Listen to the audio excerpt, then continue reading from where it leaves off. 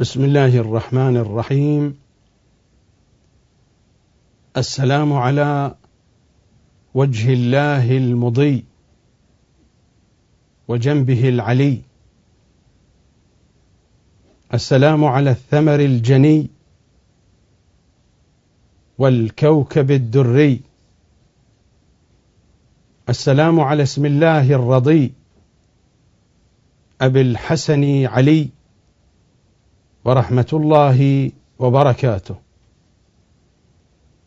السلام عليكم أشياع أبي تراب في كل صقع من أصقاع الوجود، أحياء أمواتا، صغارا كبارا، رجالا نساء، شيبا شبابا. بين أيديكم الملف العلوي، الحلقة الثالثة.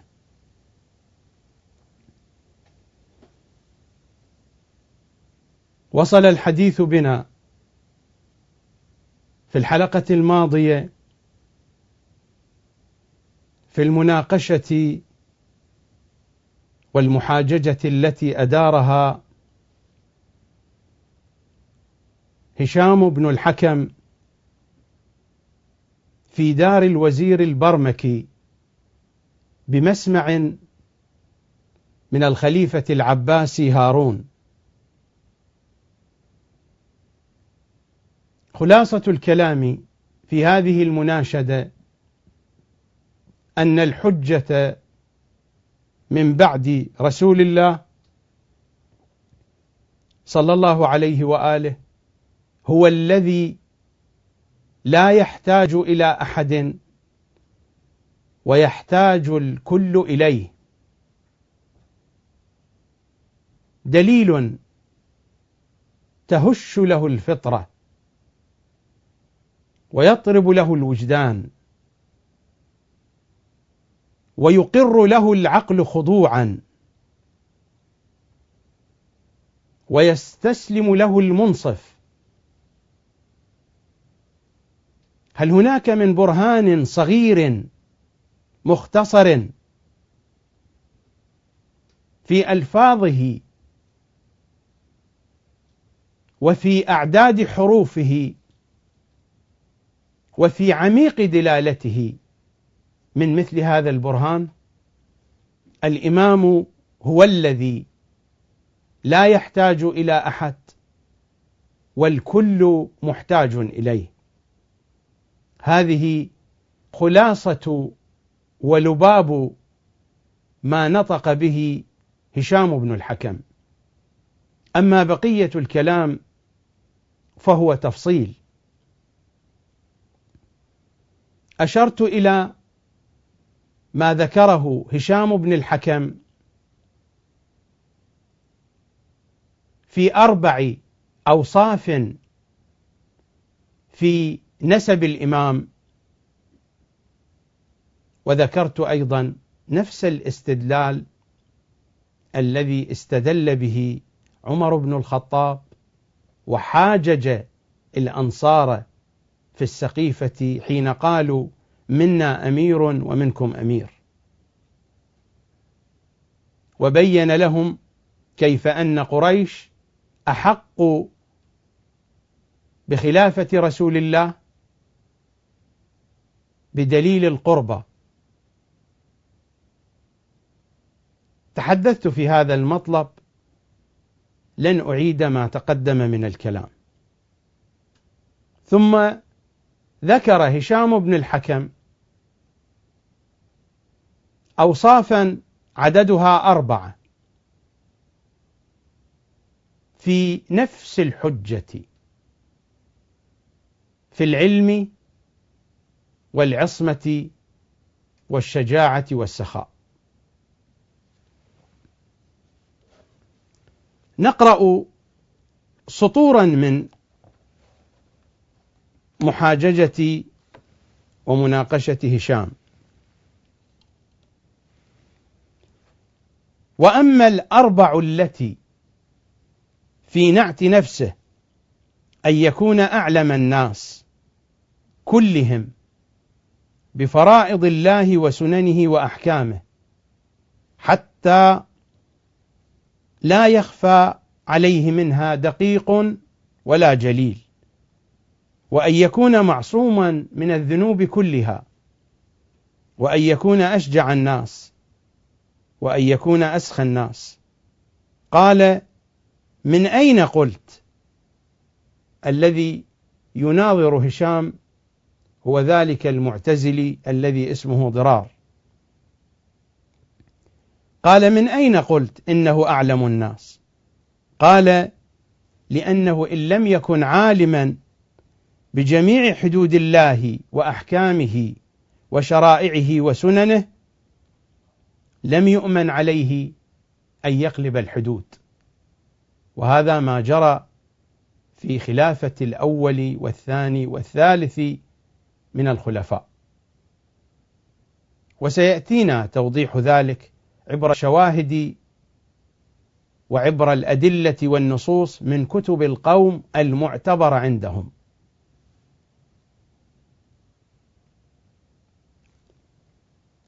لم يؤمن عليه أن يقلب الحدود، فمن وجب عليه القطع حده، ومن وجب عليه الحد قطعه، فلا يقيم لله حدا على ما أمر به، فيكون من حيث أراد الله صلاحا يقع فسادا.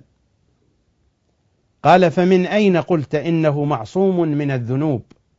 قال: لأنه إن لم يكن معصوما من الذنوب دخل في الخطأ، فلا يؤمن أن يكتم على نفسه ويكتم على حميمه وقريبه، أن يكتم، أن يخفي عيوبه، وأن يخفي ما اقترفه من دون حساب ومن دون جزاء.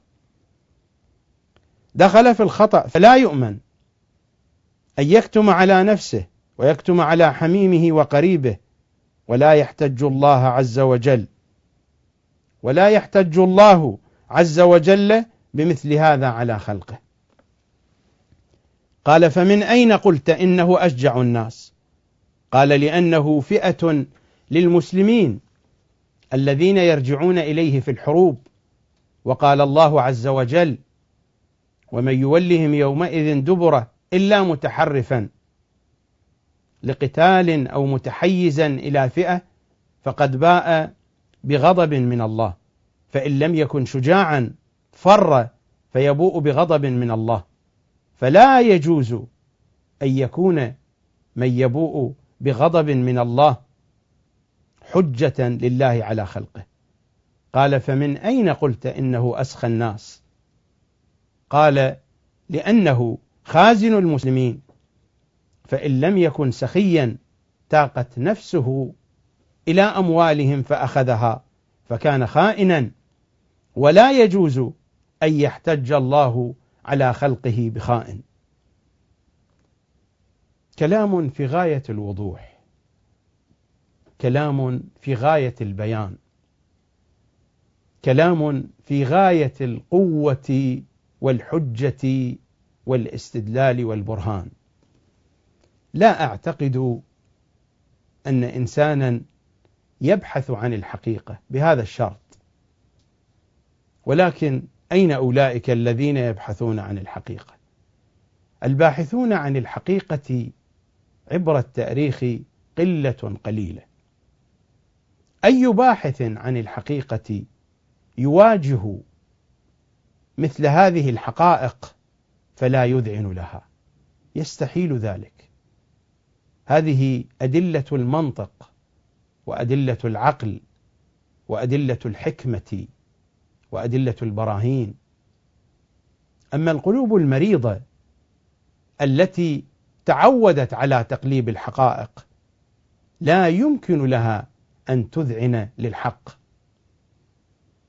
ولذلك مرارا أقول إن الجدل والنقاش في مثل هذه الموضوعات لا فائدة فيه أبدا، لأن الجدل لا يوصل إلى الهدى.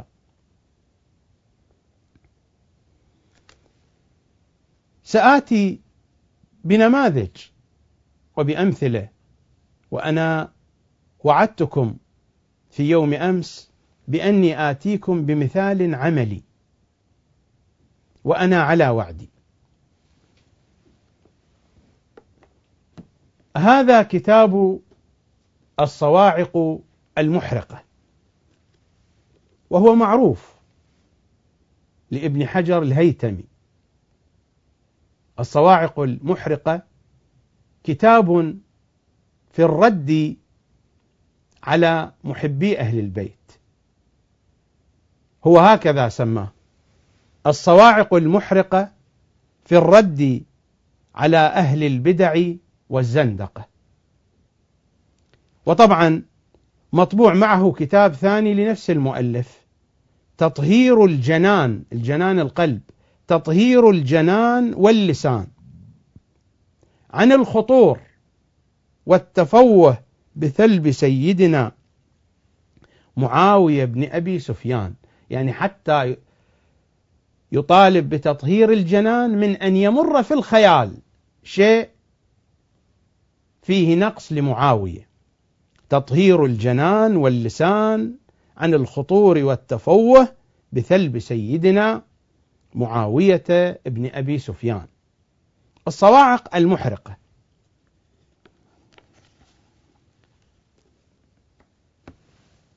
كان الحديث في الحلقة الماضية عن حديث الغدير،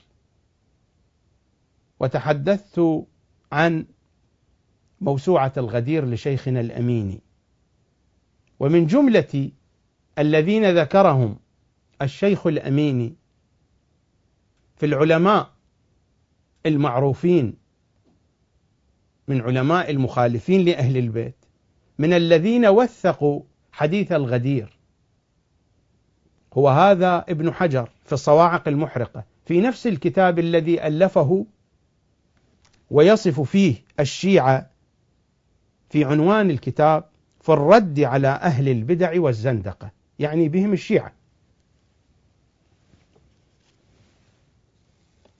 في صفحة 63 هذه الطبعة، طبعة دار الكتب العلمية سنة 1999 بيروت لبنان.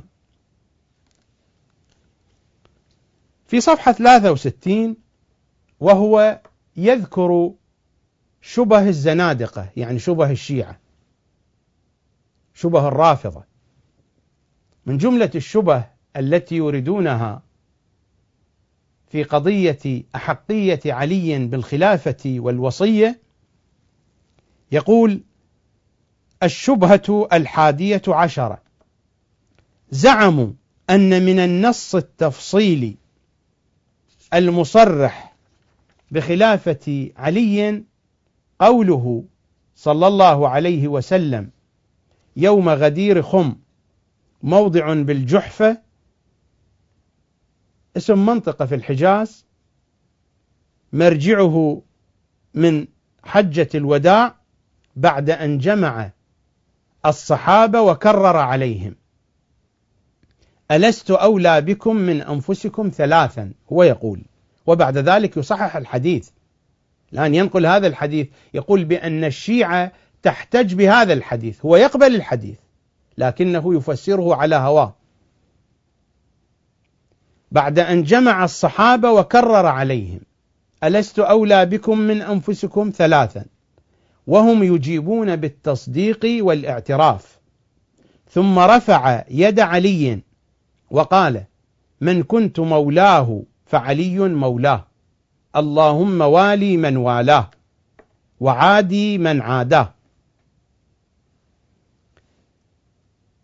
فأحب من أحبه وأبغض من أبغضه، وأحب من أحبه أو فأحب من أحبه وابغض من أبغضه، وانصر من نصره واخذل من خذله، وأدر الحق معه حيث دار.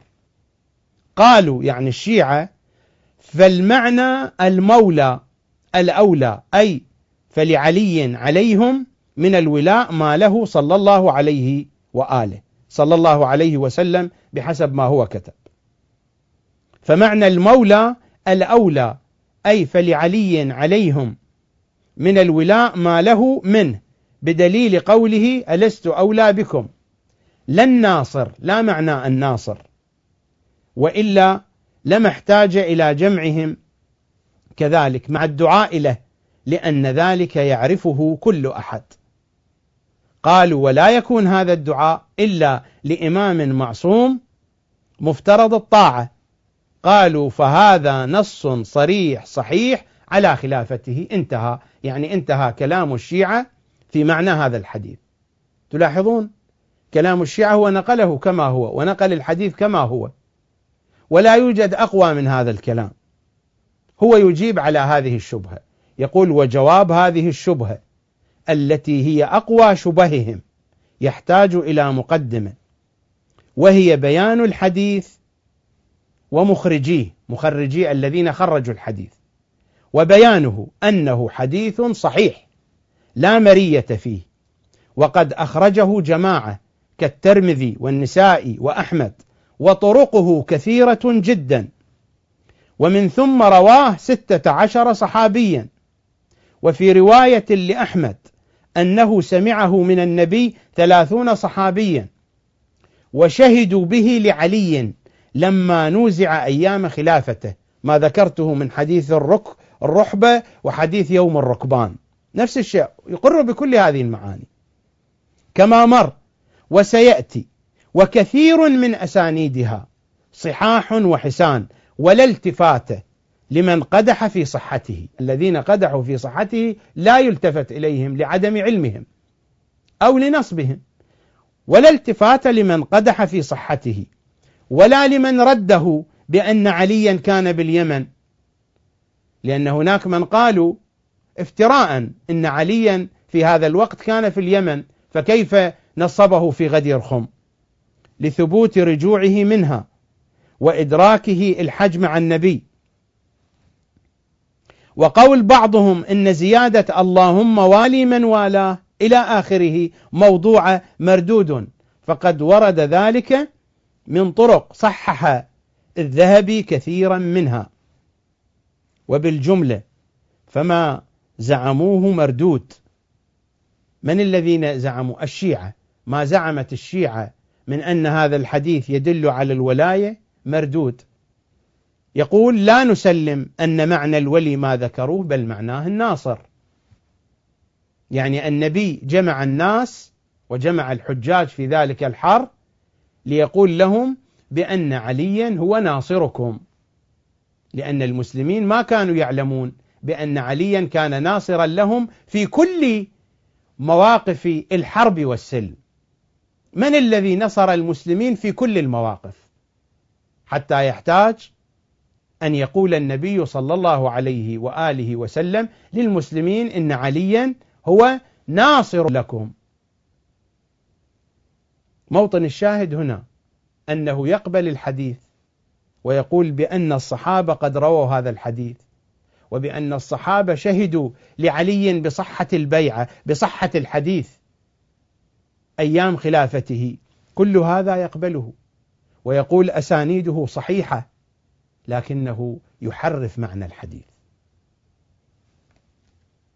أنا لا أريد أن أعلق شيئا، فقط أمر على بعض مما قاله هذا الرجل لتتضح لنا الصور كيف تحرف الحقائق. في نفس الكتاب في صفحة 47 سأقرأ من دون تعليق: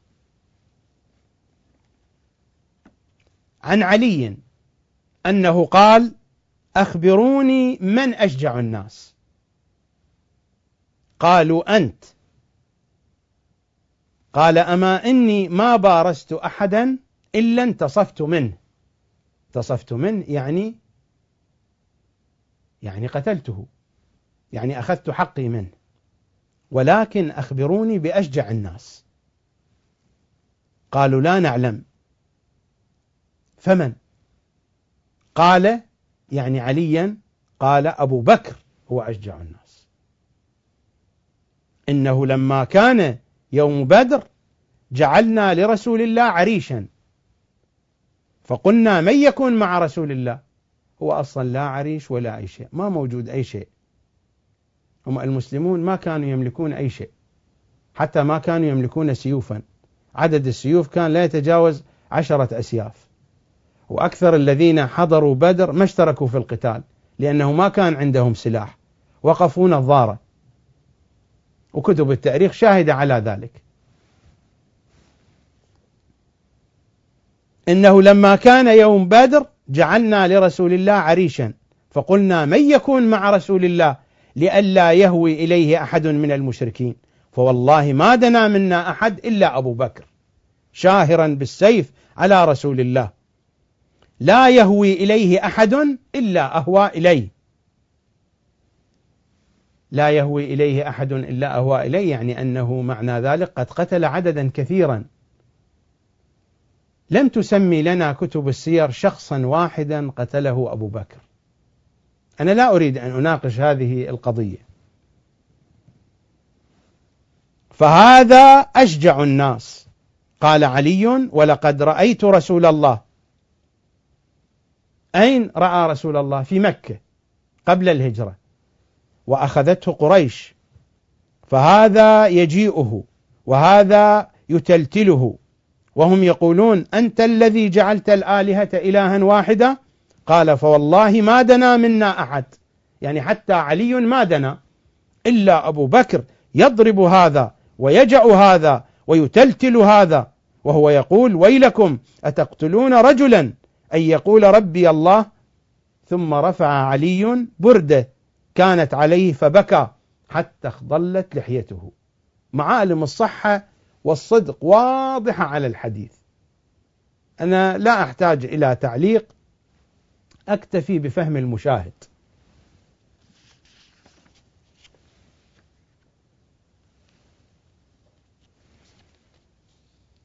في صفحة 53 أنا أذكر هذا الكلام لنرى قوة المنطق عند هشام ابن الحكم، وهو منطق مدرسة علي، ونرى ضحالة المنطق عند الصواعق المحرقة وأمثال الصواعق المحرقة. 53 صفحة 53: لا يقال بل علي أعلم منه، في المقايسة بين أبي بكر وعلي، للخبر الآتي في فضائله. الآتي في فضائل علي: أنا مدينة العلم وعلي بابها. لأننا نقول سيأتي أن ذلك الحديث مطعون فيه، حديث ضعيف، وعلى تسليم صحته أو حسنه فأبو بكر محرابها. يعني هناك رواية: أنا مدينة العلم وعلي بابها وأبو بكر محرابها. فمن أراد العلم فليأتي الباب، لا تقتضي الأعلمية. يقول ما في الحديث: فمن أراد العلم فليأتي الباب، لا تقتضي الأعلمية. فقد يكون غير الأعلم يقصد لما عنده من زيادة الإيضاح والبيان، يعني عنده بيان وما عنده علم. وهذا الكلام أيضا موجود حتى في أوساطنا. فلان الفلاني يقال له العالم الذي يملك كذا كذا من العلم لكن لا يملك بيانا. أنا لا أدري كيف تكون هذه القضية. حتى هذا العالم الذي يقال عنه بأنه العالم الكذائي وهو لا يملك بيانا، لو كان عنده مشكلة مع شخص ألا يستطيع أن يبينها؟ نعم، البيان على درجات، يمكن أن يكون شخص أكثر بيانا من آخر، لكن أن لا يملك بيانا بحيث لا يستطيع أن يبين الصور الموجودة في ذهنه. أنا أقول لو كان يطلب أحد مالا وهذا لم يدفع له المال، ألا يستطيع أن يصف هذه القضية؟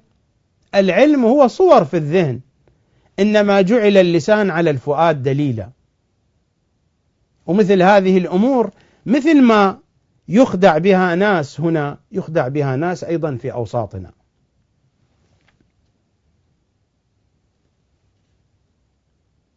وهذه قضية ليست قضية جديدة، هذه قضية قديمة، قضية طويلة بطول الزمان. فمن أراد العلم فليأتي الباب لا تقتضي الأعلمية، فقد يكون غير الأعلم يقصد لما عنده من زيادة الإيضاح والبيان والتفرغ للناس بخلاف الأعلم، على أن تلك الرواية معارضة بخبر الفردوس: أنا مدينة العلم وأبو بكر أساسها وعمر حيطانها وعثمان سقفها وعلي بابها. فهذه صريحة في أن أبا بكر أعلمهم، وحينئذ فالأمر لماذا أعلمهم؟ لأنه قالت الرواية وأبو بكر أساسها، أنا مدينة العلم وأبو بكر أساسها.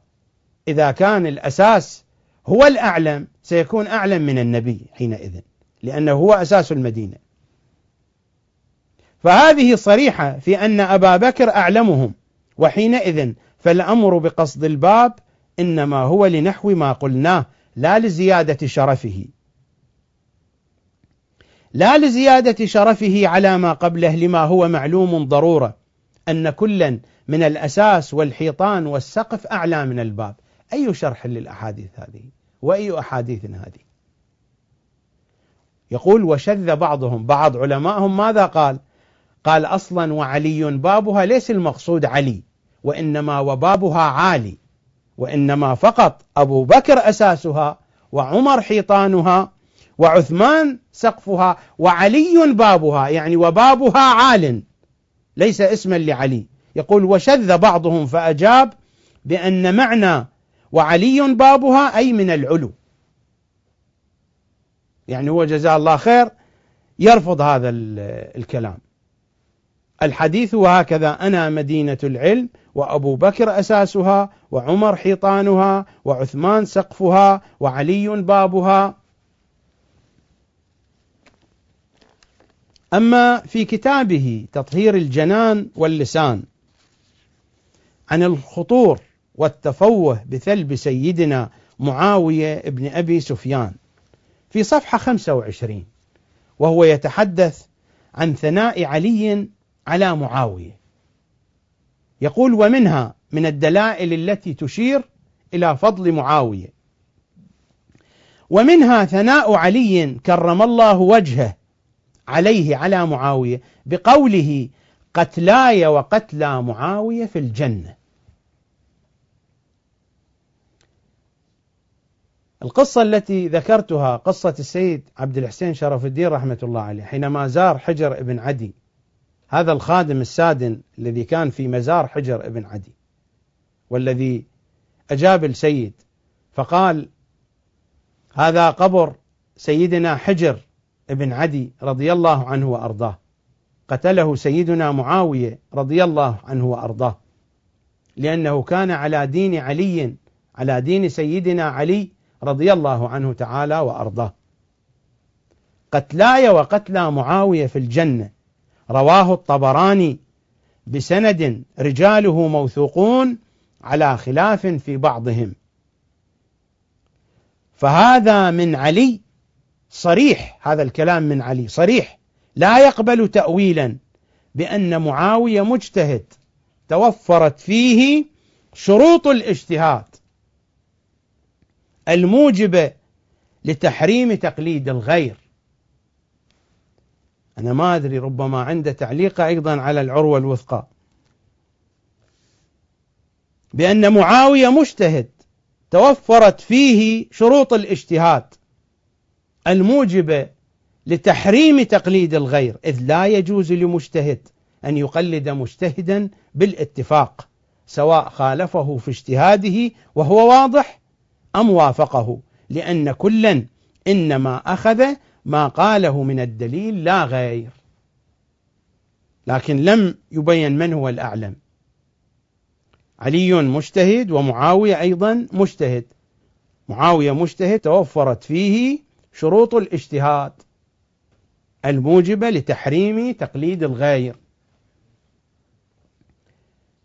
هذا الكتاب وأمثاله مشحون بمثل هذه الضحالة في التفكير،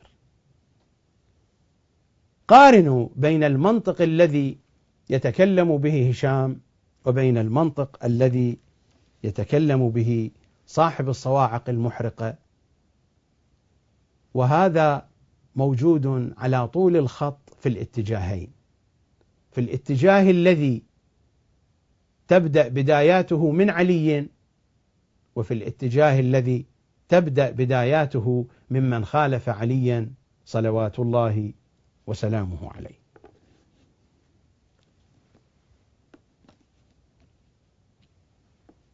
أنا قلت آتي بمثال عملي. المثال العملي الذي أردت أن أبينه لكم، وبعد ذلك أعود إلى مناقشة هشام بن الحكم. هذه المجموعة الكثيرة من الكتب التي ترونها أمامي، هناك مجموعة أمام المنضدة، أمام هذا المكتب، مجموعة واضحة من الكتب، وهذه أيضا المجموعة كلها كتاب واحد، وهو كتاب إحقاق الحق للشهيد الثالث السيد المرعشي رضوان الله تعالى عليه، القاضي نور الله المرعشي. تلاحظون هذا ليس بكتاب، مكتبة كاملة، كل تلك الكتب التي هي أمام المكتب وكل هذه الكتب، هذه المجموعة، هذا الخط من الكتب كلها كتاب واحد. هذا هو آخر جزء وهو الفهرس، هذا الجزء 33. تلاحظون أمام المنضدة الكتب تصل في تسلسلها إلى الجزء 32.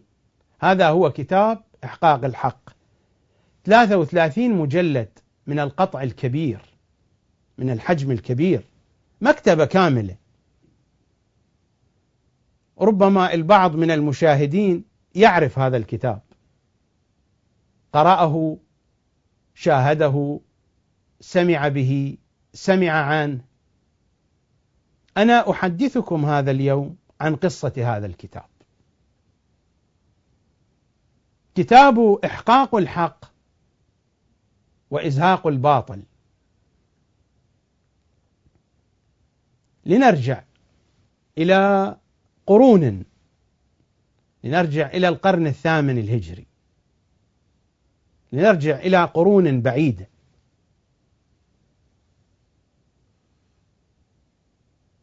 السلطان المغولي أورجاي توخان، والذي أسلم على المذهب السني وسمى نفسه محمد، أورجاي توخان محمد، السلطان المغولي الذي كان في إيران، دار ملكه في إيران، في يوم من الأيام غضب على زوجته فطلقها، طلقها بالثلاث. وبحسب فقه المذاهب المخالفة لأهل البيت فإن الطلاق يقع ثلاثيا، يقع الطلاق بائنا. وأعتقد أن الكثير منكم من محبي أهل البيت يعرفون هذه القصة، كيف أن السلطان المغولي جمع فقهاء المذاهب وطلب منهم أن يجدوا له حلا في أن يرجع زوجته، وكلهم قالوا بأن الطلاق قد وقع بائنا، لأنه قال لها بأنني طلقتك بالثلاث. والقضية هذه فقهية معروفة، منهج أهل البيت معروف ومنهج غيرهم معروف. قالوا له لا بد من محلل، لا بد أن يتزوجها شخص ولا بد أن يدخل فيها. السلطان المغولي أبى ذلك، قال ابحثوا لي عن فقيه يقول بخلاف قولكم. فقال بعضهم يوجد فقيه في العراق في الحلة، يعنون به العلامة الحلي. فشحذوا ألسنتهم العلماء الجالسون في محضر السلطان، وقالوا: هذا رجل قليل العقل، هذا من الرافضة، والرافضة أناس لا دين لهم، قليل عقل وفهم. قال السلطان: آتوني به، أريد أن أسمع منه. فجيء بالعلامة الحلي إلى دار السلطان، إلى قصر السلطان. ولما دخل العلامة الحلي، أولا ما ركع وانحنى بين يدي السلطان، وثانيا جلس إلى جانب السلطان، لأن الذين كانوا بمحضر السلطان رتبوا المجلس بحيث ما تركوا مكانا يجلس فيه العلامة. ولما دخل نزع نعاله، نزع نعليه، خلع نعليه من رجلي وجمعهما وأخذهما معه، فتضاحكوا القوم وأشاروا إلى السلطان، قالوا له: أما قلنا لك يا حضرة السلطان بأن الرجل قليل العقل؟ أولا ما سلم على السلطان بسلام السلاطين فما ركع وتخاضع، وثانيا جلس إلى جانب السلطان وهو خلاف العرف، وثالثا حمل نعليه بيديه. فقال: اسألوه، والمترجم يترجم، ما كان يعرف العربية. فقالوا له: لماذا لم تسلم على السلطان كما يسلم على السلاطين؟ قال: أهو أشرف أم رسول الله أشرف؟ رسول الله حينما كان يدخل عليه ما كان يركع له ولا ينحنى له، يسلم عليه بسلام الإسلام ويدخل الناس على رسول الله. قالوا: فلما زاحمت السلطان في مجلسه؟ قال: ما تركتم لي مكانا، لم أجد مكانا أجلس فيه، فلم أجد مجلسا إلا بقربه فجلست بقربه. قالوا: فلما جئت بنعليك؟ قال: قيل لنا بأن أبا حنيفة وبأن الشافعية وابن حنبل وبأن مالك سرقوا نعال النبي، فتضاحكوا فقالوا: إن هؤلاء ولدوا بعد أكثر من 100 سنة، أولهم ولد بعد أكثر من 100 سنة. فالتفت إلى السلطان، إلى المترجم، قال: قل للسلطان، لأن العلامة كان على علم بالمشكلة قضية الطلاق. قال: قل للسلطان إذن من أين جاءوا بهذا الفقه؟ ولماذا حصروا الفقه بهؤلاء الأربعة؟ ولماذا أخذوا من هؤلاء الأربعة فقط الذين ما ولدوا إلا بعد السنين المتطاولة الكثيرة بعد وفاة رسول الله صلى الله عليه وآله؟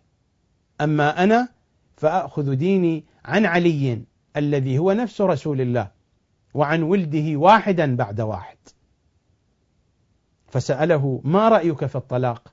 قال: الطلاق باطل، ليس لأنك قلت 3 أو قلت 1، لأن الطلاق يشترط في صحته حضور الشهود، وأنت طلقتها وأنت جالس معها في غرفتك الخاصة، ليس من شهود، أصلا لم يقع طلاق، لا طلقة واحدة ولا 3 طلقات.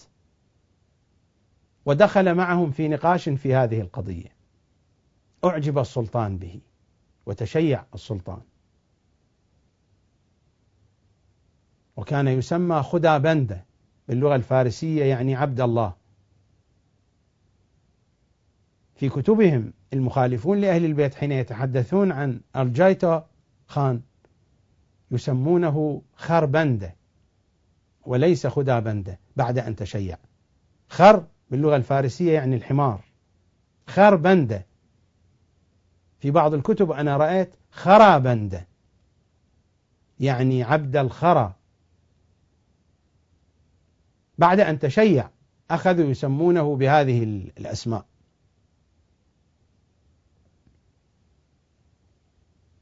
أولجاي توخان طلب من العلامة الحلي أن يكتب له كتابا يلخص فيه تمام العقائد الحقة. كتب العلامة الحلي كتاب موجز للسلطان المغولي الذي تشيع، وهو كتابه كشف الحق ونهج الصدق. كتابه كشف الحق ونهج الصدق، هذا الكتاب كتبت عليه ردود. من جملة الردود التي كتبت على هذا الكتاب هناك رد لأحد علماء المخالفين المشهورين،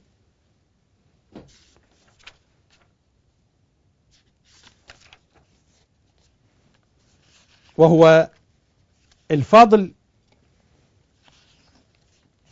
ابن روزبهان. الفضل ابن روزبهان كتب كتابا في الرد على العلامة الحلي عنوانه إبطال الباطل. كتاب العلامة كشف الحق ونهج الصدق. الفضل ابن روزبهان كتابه كان إبطال الباطل، يعني إبطال ما ذكره العلامة الحلي من حق في كتابه. القاضي نور الله المرعشي التستري رضوان الله تعالى عليه كان في الهند، فكتب كتابا يرد على الفضل ابن روزبهان، وهو هذا الكتاب إحقاق الحق، لكن ليس بهذه الضخامة. أنا الآن بصدد بيان القصة. القاضي نور الله المرعشي التستري رضوان الله تعالى عليه كتب كتابه إحقاق الحق، وكان حينئذ هو في الهند، لأنه هاجر من إيران من خراسان في حدود سنة 993 للهجرة، ووصل إلى مدينة لاهور، وكانت هناك إمارة إسلامية، إمارة للمسلمين ليست شيعية، في لاهور والمناطق المجاورة لها. كان سلطانها جلال الدين أكبر شاه التيموري.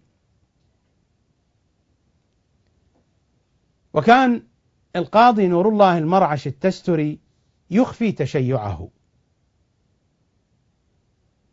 ولما توفي قاضي القضاة السلطان كان معجبا بالسيد نور الله المرعش التستري، فعرض عليه أن يكون قاضي القضاة، لذلك سمي بالقاضي نور الله المرعش التستري. وكان يقضي ويصدر الأحكام وفقا لأحكام المذاهب الأربعة، لكنه يبحث أي رأي في هذه المذاهب هو أقرب لطريقة أهل البيت فيحكم بها. علت منزلته بين الناس وعند السلطان، كثر حاسدوه مبغضوه، بدأوا يترصدون به. في أحد الأيام لما ذكر اسم علي صلوات الله عليه قال عليه الصلاة والسلام، فثارت الثائرة عليه، وأفتى العلماء بإباحة دمه. كل العلماء الذين كانوا بمحضر السلطان أكبر شاه التيموري أفتوا بإباحة دمه إلا واحد منهم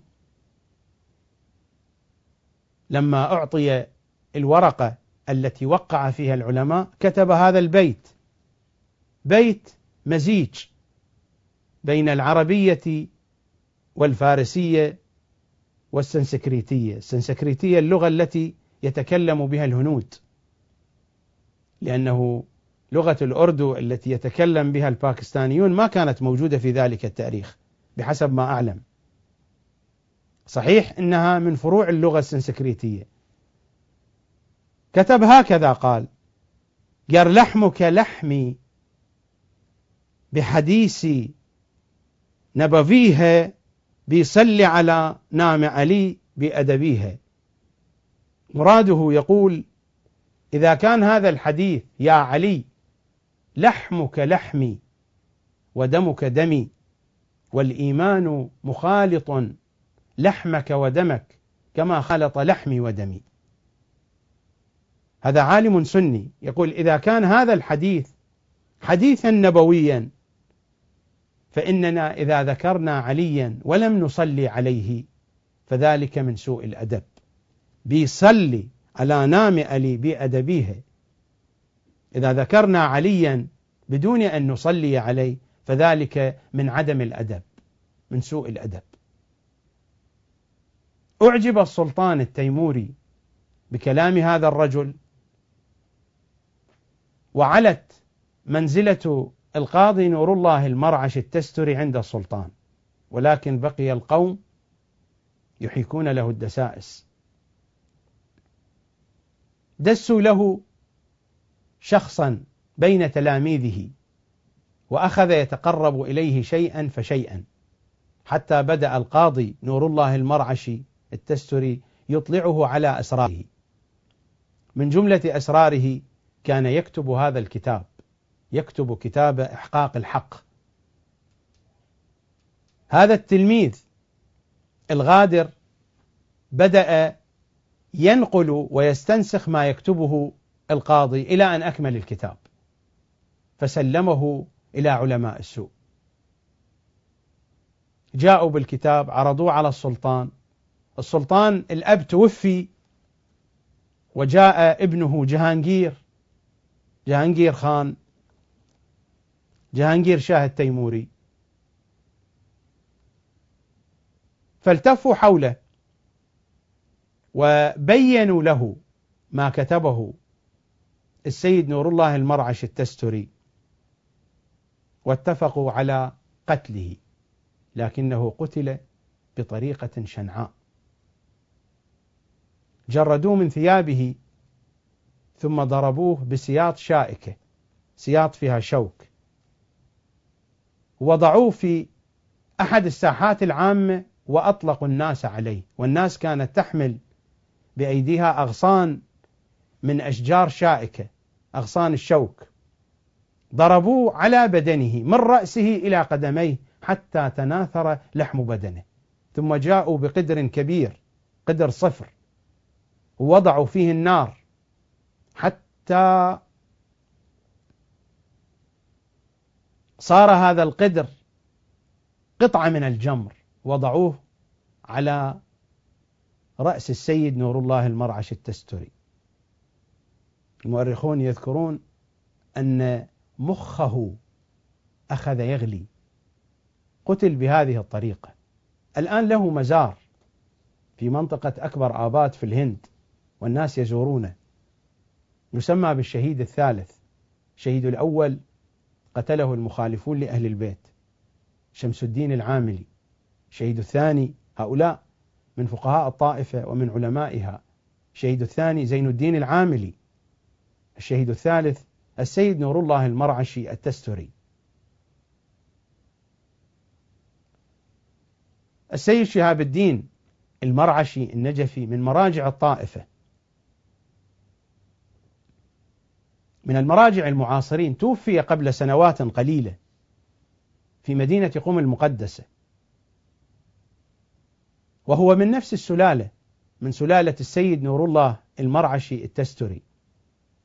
أضاف إضافات كبيرة. أكثر هذه الكتب هي بقلم السيد شهاب الدين المرعشي النجفي. هذا الكتاب هو عبارة عن المتن الأصلي لكتاب إحقاق الحق وإزهاق الباطل للشهيد الثالث القاضي نور الله المرعشي، وما تبعه من ملحقات أضافها السيد شهاب الدين المرعشي النجفي رضوان الله تعالى عليه، فجاء هذا الكتاب الضخم. هذا الكتاب الضخم مصادره أكثر من 2000 مصدر، كلها من كتب المخالفين، كلها على الإطلاق، كل هذه الكتب من كتب المخالفين، أكثر من 2000 مصدر، منها ما هو مطبوع، منها ما هو مخطوط. وكل هذه المصادر السيد المرعشي جمعها في مكتبة عامة. هناك مكتبة عامة، وهذه المكتبة مكتبة عامرة معروفة، موقعها الجغرافي قريبا من حرم السيدة المعصومة فاطمة بنت موسى بن جعفر في مدينة قم، مكتبة عامرة بالكتب المطبوعة والكتب المخطوطة، النسخ الأصلية المخطوطة أو النسخ المصورة على النسخ الأصلية من مختلف مكتبات العالم، مكتبات عامة أو مكتبات شخصية. أكثر من 2000 مصدر من مصادر المخالفين لأهل البيت نقلت منها هذه الروايات، ووالله لا فيها تحريف ولا فيها تشويه. كل هذه الأحاديث تقر بأن عليا هو الوصي وهو سيد الأوصياء وهو أعلم الخلق بعد رسول الله، وكل هذه الأحاديث تقر بكل الفضائل الموجودة في كتبنا الحديثية. أنا لا أذهب بكم بعيدا. في يوم أمس قرأت لكم رواية جاءت في تفسير الدر المنثور بأن عبد الله بن مسعود كان يقرأ وكفى الله المؤمنين القتال بعلي بن أبي طالب. قرأتها من تفسير الدر المنثور وقلت بأن هذه الرواية موجودة في مصادر كثيرة. أنا هنا على سبيل المثال هذا الجزء الثالث من كتاب إحقاق الحق،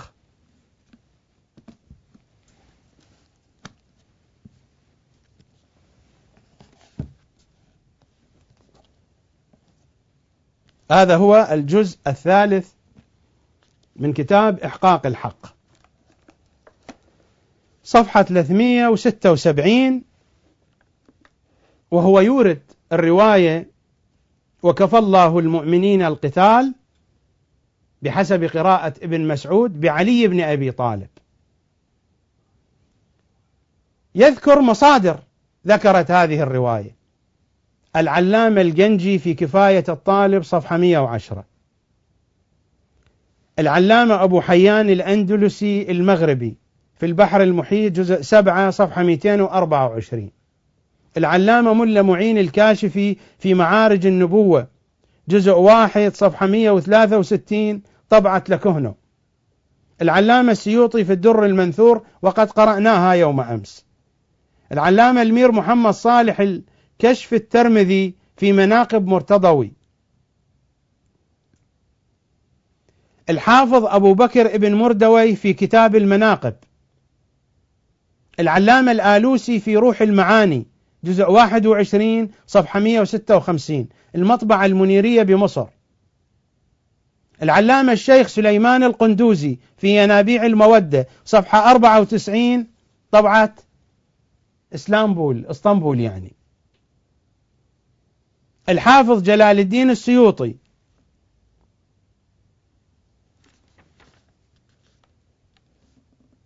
ومصادر أخرى أشار إليها. هذا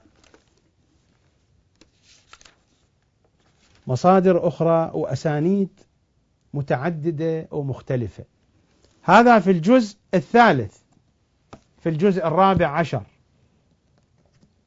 هذا الجزء الرابع عشر من إحقاق الحق في صفحة 327، أيضا من المصادر التي أشار إليها. الذهبي في ميزان الاعتدال الجزء الثاني صفحة 17 نقل عن ابن مسعود أنه كان يقرأ وكفى الله المؤمنين القتال بعلي. العلامة البدخشي في مفتاح النجا صفحة 41 هذا مخطوط. حينما يقول مخطوط، النسخة المخطوطة إما تكون بنفسها موجودة في مكتبة السيد المرعشي أو نسخة مصورة عنها. العلامة حسن ابن المولوي أمان الله الدهلوي في تجهيز الجيش صفحة 81 مخطوط. العلامة ابن حسنوي المتوفي سنة 680 في در بحر المناقب. العلامة الأمر تسري في أرجح المطالب صفحة 75 و186 طبعة لاهور. الحاكم الحسكاني في شواهد التنزيل الجزء الثاني صفحة 3 طبعة بيروت.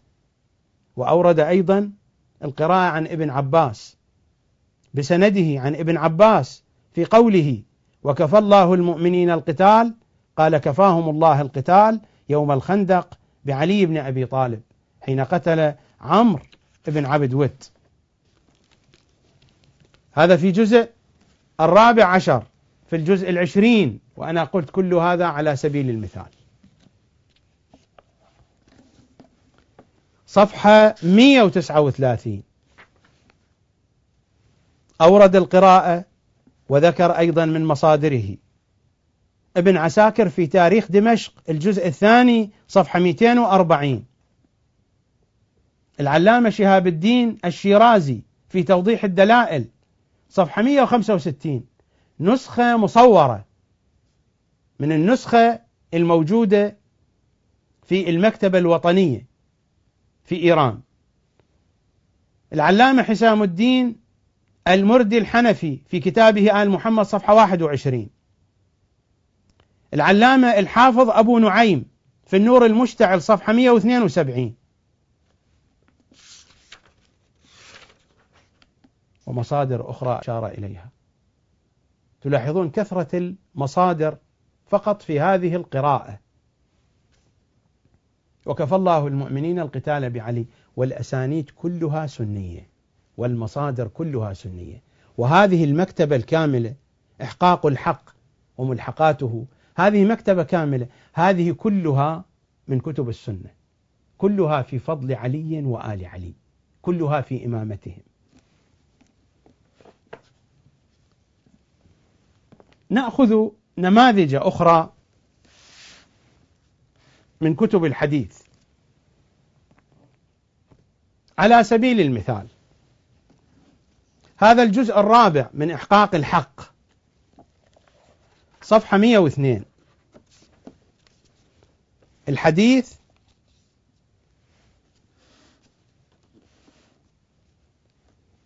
في صفحة 102 منقول عن فرائد الصمتين. ما أقرأ الحديث لأن الحديث طويل. فرائد الصمتين وما بعده. الحديث يتحدث عن الأئمة 12، هذا في الجزء الرابع. أما في الجزء 13 من إحقاق الحق من صفحة 49 إلى صفحة 74، هذه الصفحات كلها أحاديث من كتب المخالفين لأهل البيت تذكر أسماء الأئمة واحدا واحدا، من أمير المؤمنين إلى الإمام المهدي صلوات الله وسلامه عليه. مثلا هذه الرواية ذكرها الحمويني الشافعي في فرائد الصمتين.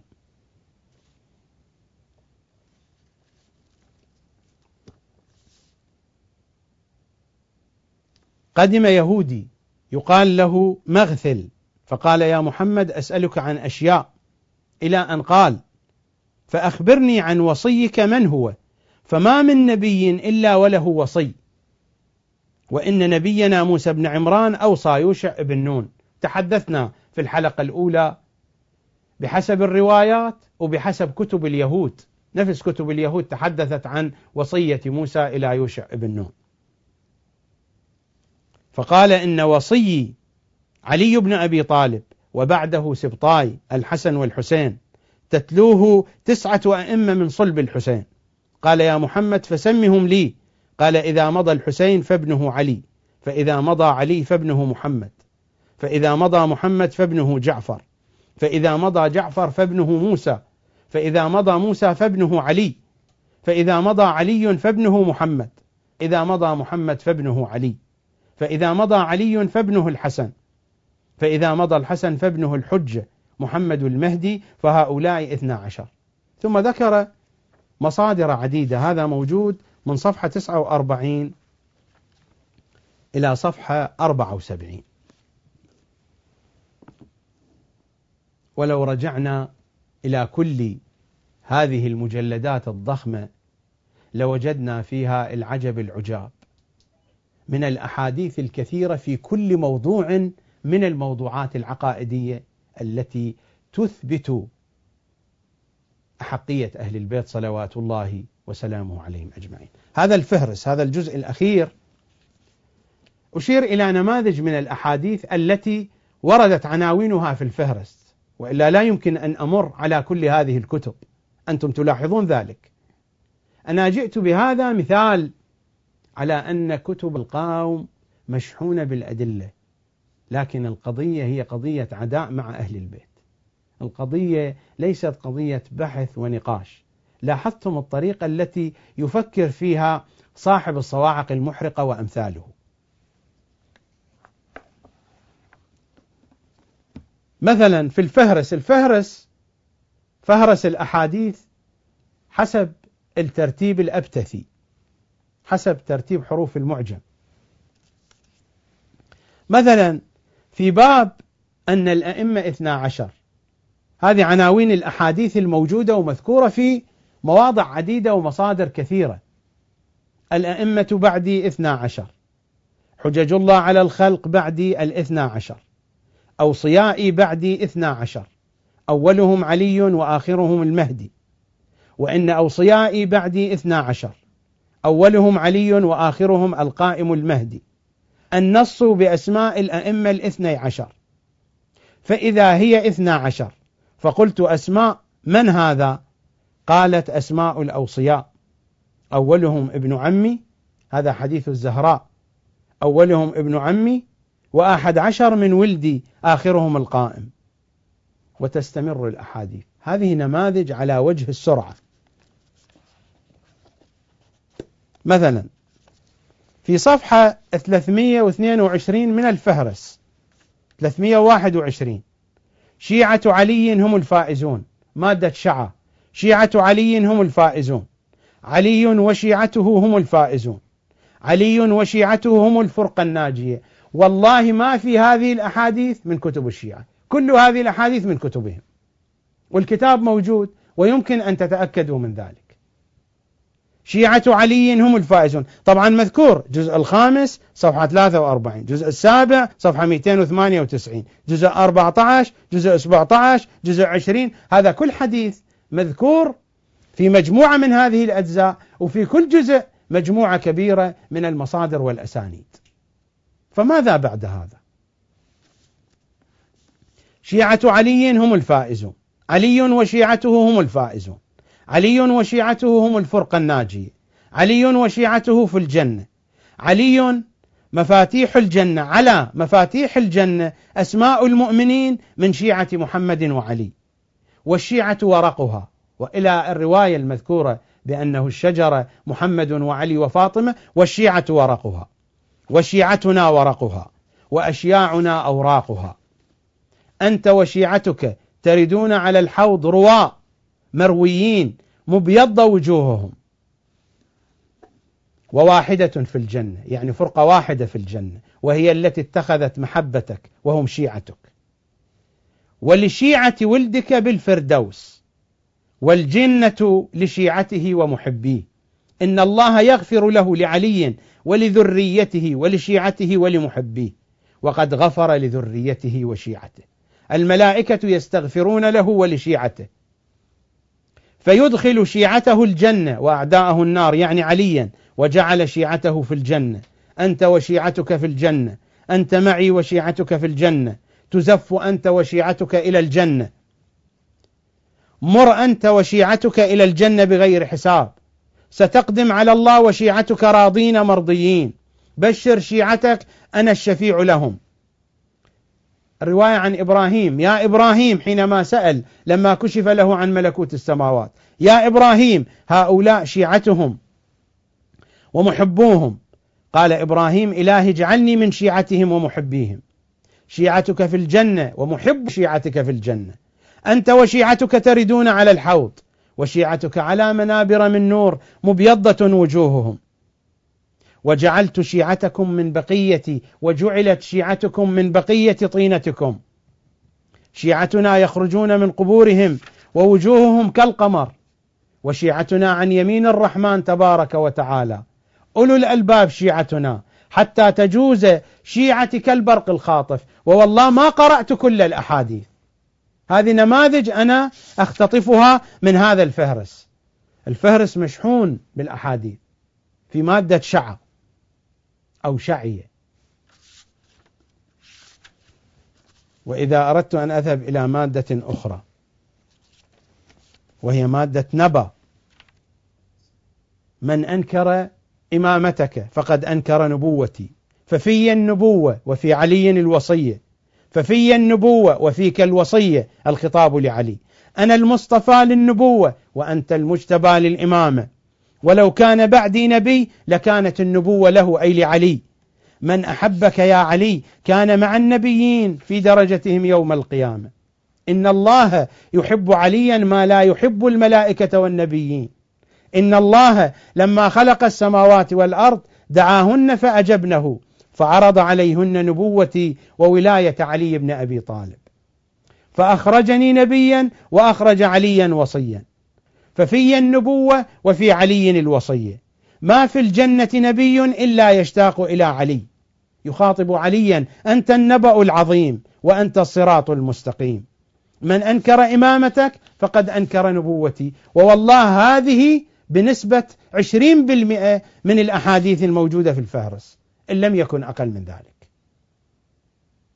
كل الأحاديث الموجودة في كتبنا في فضل علي وآل علي موجودة في كتبهم كلها.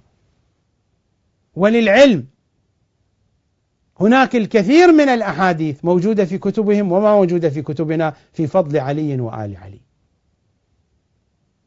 هذه مكتبة كاملة. وللعلم أيضا لا يعني أن السيد المرعشي قد جمع كل شيء، وإنما جمع ما استطاع أن تصل يده إليه. وعندنا مجاميع من كتب الحديث، عندنا مجموعة كبيرة أخرى إذا سنحت الفرصة أيضا أتحدث عنها: عبقات الأنوار، كتاب ضخم جدا جدا، مجموع كله من كتب المخالفين لأهل البيت، وهو من أوسع الكتب، كتاب عبقات الأنوار. إن شاء الله في يوم من الأيام نتحدث عن الكتاب وعن قصته وعن تفاصيل كتاب عبقات الأنوار.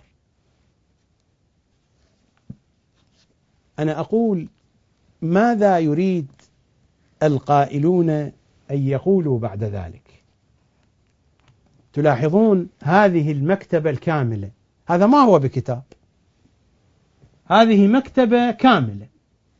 كل هذه المجموعة التي هي أمام المكتب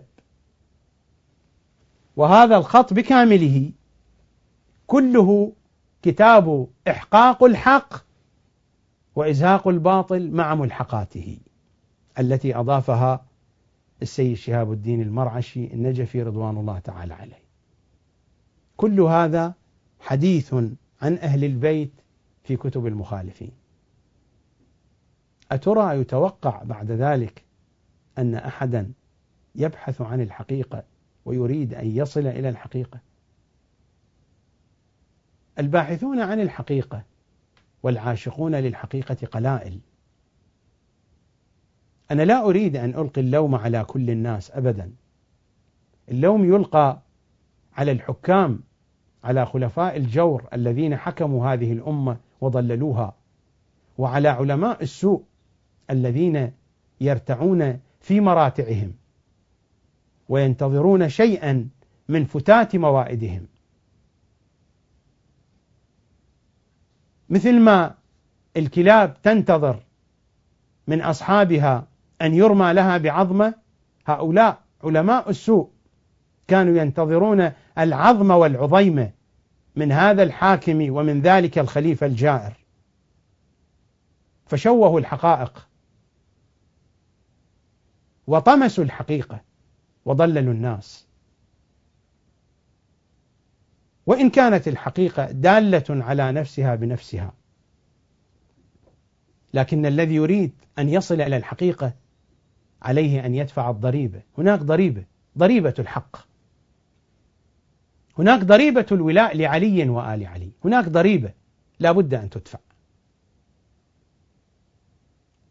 من أراد أن يكون مع هذا الحق الذي يدور مع علي حيثما دار لا بد أن يدفع الضريبة من أي ملة كان، شيعيا كان، سنيا كان، يهوديا كان. إذا أراد أن يدور في دائرة الحق الذي يدور مع علي حيثما دار لا بد أن يدفع الضريبة. هناك ضريبة الدوران في فلك علي صلوات الله وسلامه عليه. سيد الأوصياء يقول كلمة موجودة في نهج البلاغة وفي غير نهج البلاغة: لو أحبني جبل لتهافت. لماذا يتهافت الجبل؟ لشدة البلاء. لو أحبني جبل لتهافت. هناك ضريبة لا بد أن تدفع، ضريبة الدوران في فلك علي صلوات الله وسلامه عليه. ضريبة تدفع من الصحة والعافية، ضريبة تدفع من الأبدان ومن النفوس، ضريبة تدفع من الأموال ومن الراحة ومن الأمن، ضريبة تدفع من السمعة ومن العيش بهدوء كما يعيش أهل الدنيا. لا بد من ضريبة تدفع. الكون مع علي يحتاج إلى ضريبة،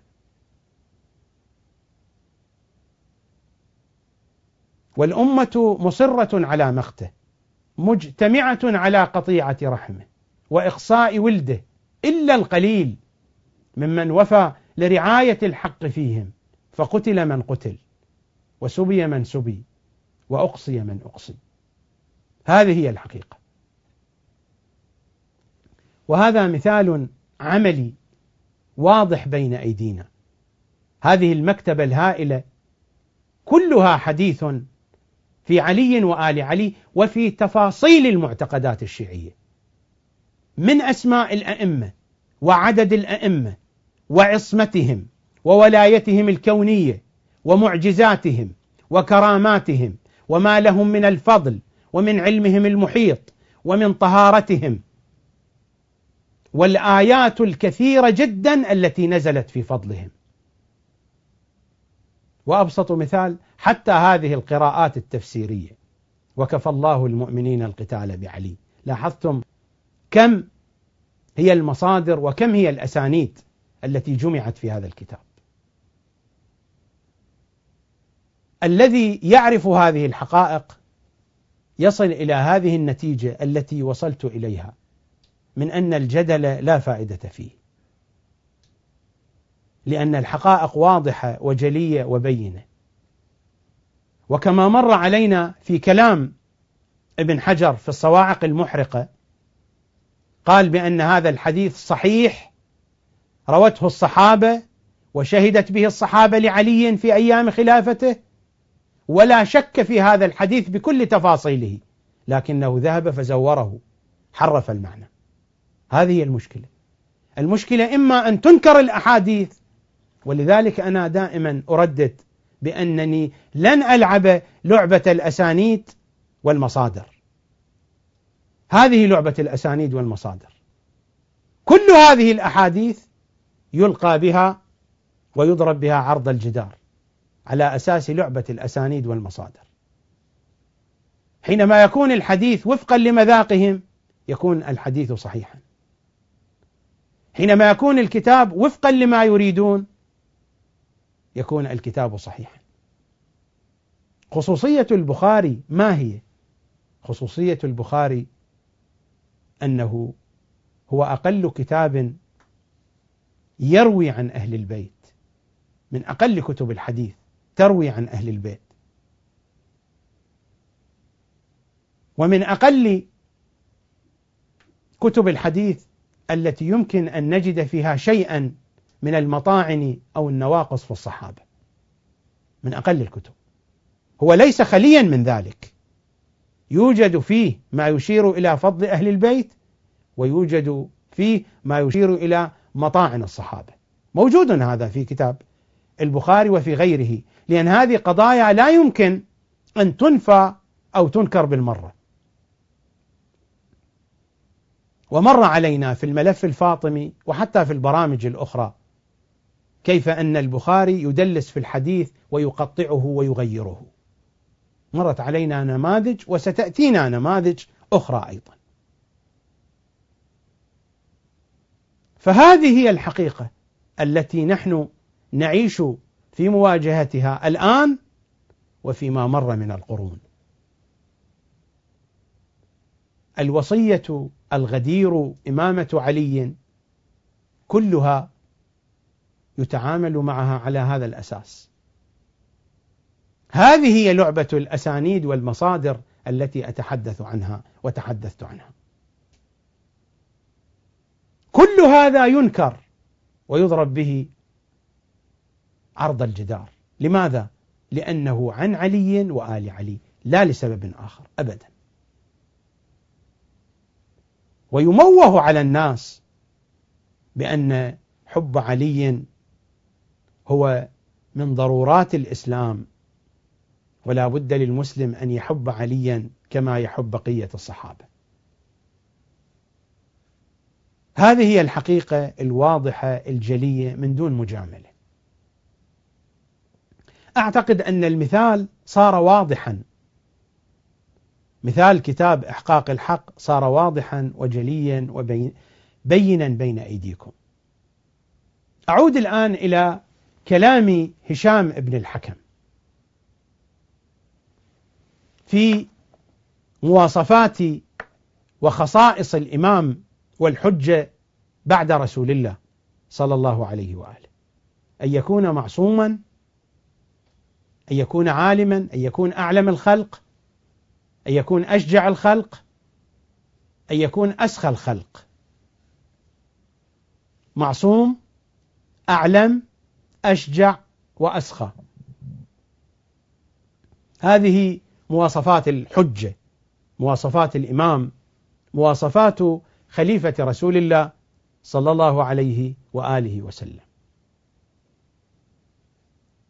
موضوع الأعلم،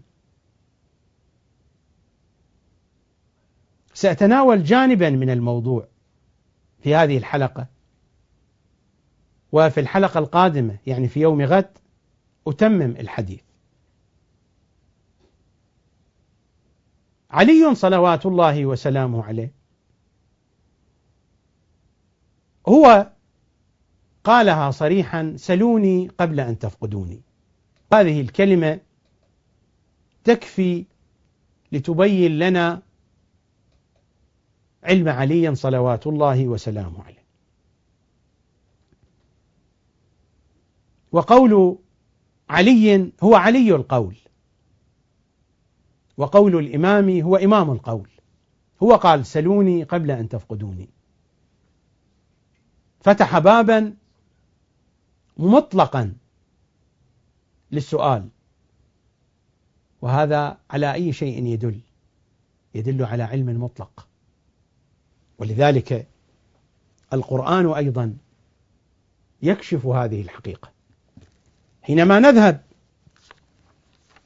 إلى سورة الرعد،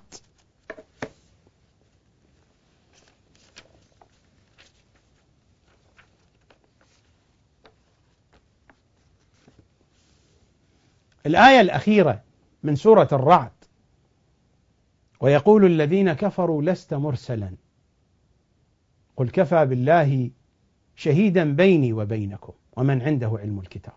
علم الكتاب بكله.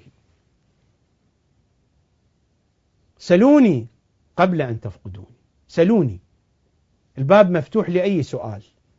من أين يأتي الجواب؟ يأتي الجواب ومن عنده علم الكتاب، يأتي الجواب من علم الكتاب بكله بتمامه.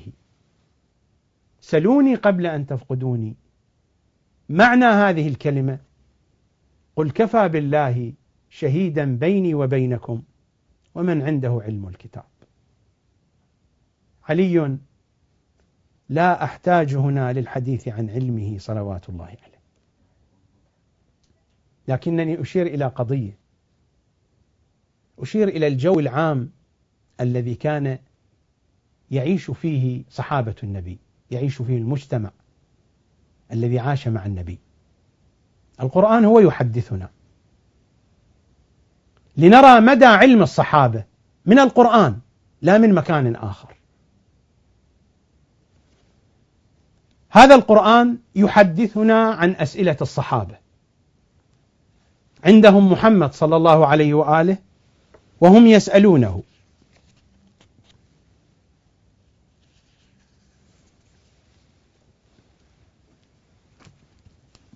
يسألون محمدا صلى الله عليه وآله وسلم السؤال الأول في الآية 189 من سورة البقرة.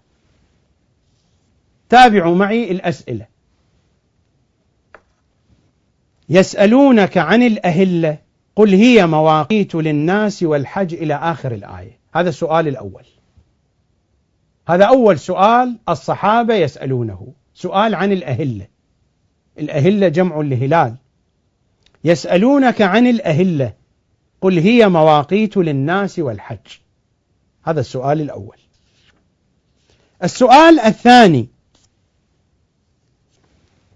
يسألونك ماذا ينفقون قل ما أنفقتم من خير فللوالدين إلى آخر الآية، آية 215 من سورة البقرة.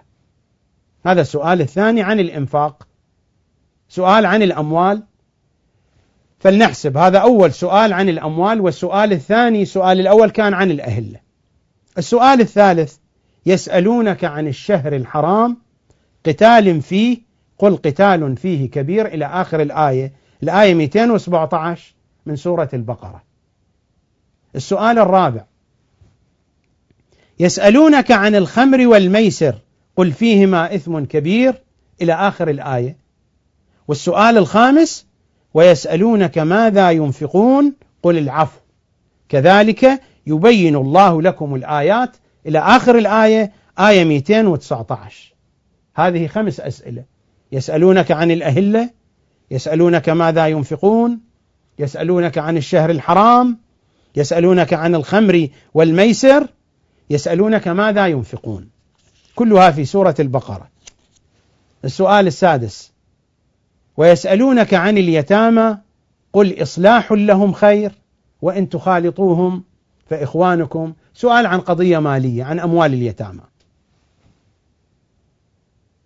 السؤال السابع ويسألونك عن المحيض قل هو أذى فاعتزلوا النساء في المحيض، الآية 222. ويسألونك عن اليتامى، الآية 220. ويسألونك عن المحيض، الآية 222. سؤال عن الأهلة، سؤال عن الأموال، عن اليتامى، عن الشهر الحرام، عن الخمر والميسر، وسؤال عن الحيض. هذا السؤال السابع. السؤال الثامن من سورة المائدة، الآية رقم 4. يسألونك ماذا أحل لهم قل أحل لكم الطيبات وما علمتم من الجوارح إلى آخر الآية. السؤال هنا عن الطيبات، يسألونك ماذا أحل لهم. هذا السؤال الثامن. السؤال التاسع الآية 187 من سورة الأعراف. يسألونك عن الساعة أيان مرساها.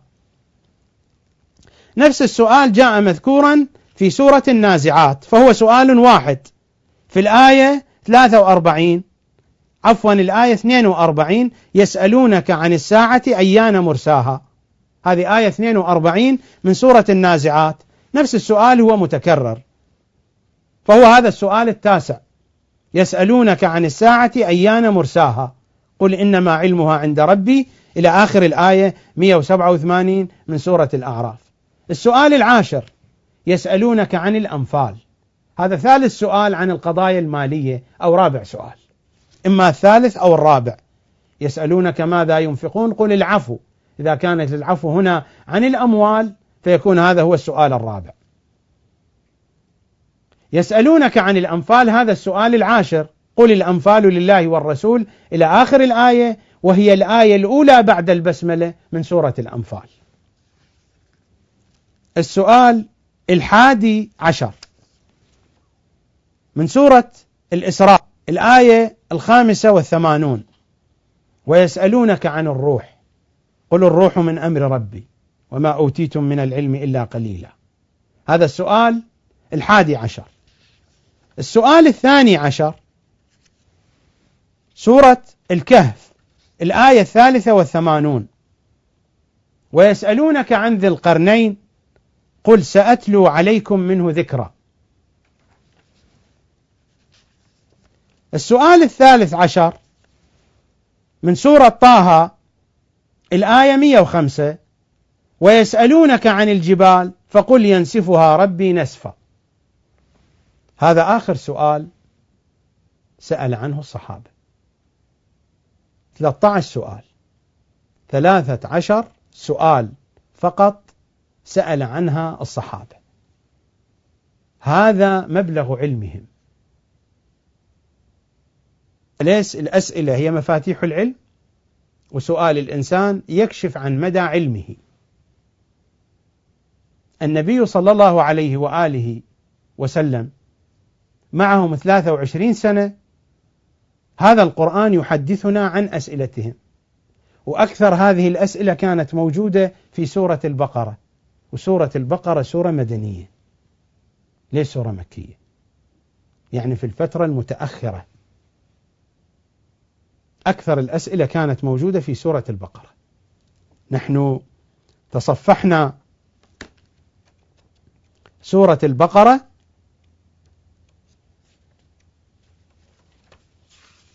وكان السؤال يسألونك عن المحيط هو السؤال 7 من أسئلة الصحابة التي جاءت مذكورة في سورة البقرة. 13 سؤال، 7 منها في سورة البقرة، وبقية السور أيضا. أكثر السور والأسئلة هذه أسئلة مدنية كانت في المدينة. 13 سؤال صحابة النبي يسألون، هل يدل ذلك على علم؟ لأننا في يوم غد سنأتي بالوقائع التي تكشف عن جهل الخلفاء وعن جهل الصحابة بأحكام الشريعة، سنأتي بالشواهد ومن الكتب المعتبرة، سنأتي بالشواهد والأدلة والأمثلة، وهذا القرآن واضح. الغريب كيف تحرف الحقائق. هذا الدر المنثور، هذا هو تفسير الدر المنثور للجلال السيوطي، وهو من التفاسير المعروفة ومن المجامع الحديثية المعروفة لدى القوم. هذا الجزء الأول. ينقلون عن ابن عباس، ما هو بحديث عن النبي، لكن ينقلون عن ابن عباس، وما أعتقد أن ابن عباس قال هذا القول، لكن هم يقولون صفحة 546، وأخرج الدارمي والبزار وابن المنذر والطبراني، هؤلاء أخرجوا الحديث عن ابن عباس قال: ما رأيت قوما كانوا خيرا من أصحاب رسول الله. لماذا؟ ما سألوه إلا عن 13 مسألة حتى قبض، يعني هذا دليل على الخيرية. طبعا الآن هم يرقعونها، يقولون لأن أصحاب النبي كان همهم العمل، لكن العمل من دون علم لا فائدة فيه. نبينا هو يقول: فضل العالم على العابد كفضلي على أحدكم. هو قال قسم ظهري اثنان: عالم متهتك وجاهل متنسك. الجاهل المتنسك قسم ظهر النبي مثل ما العالم المتهتك. قسم ظهري اثنان: عالم متهتك وجاهل متنسك. الجاهل المتنسك لا قيمة لعبادته ولعمله.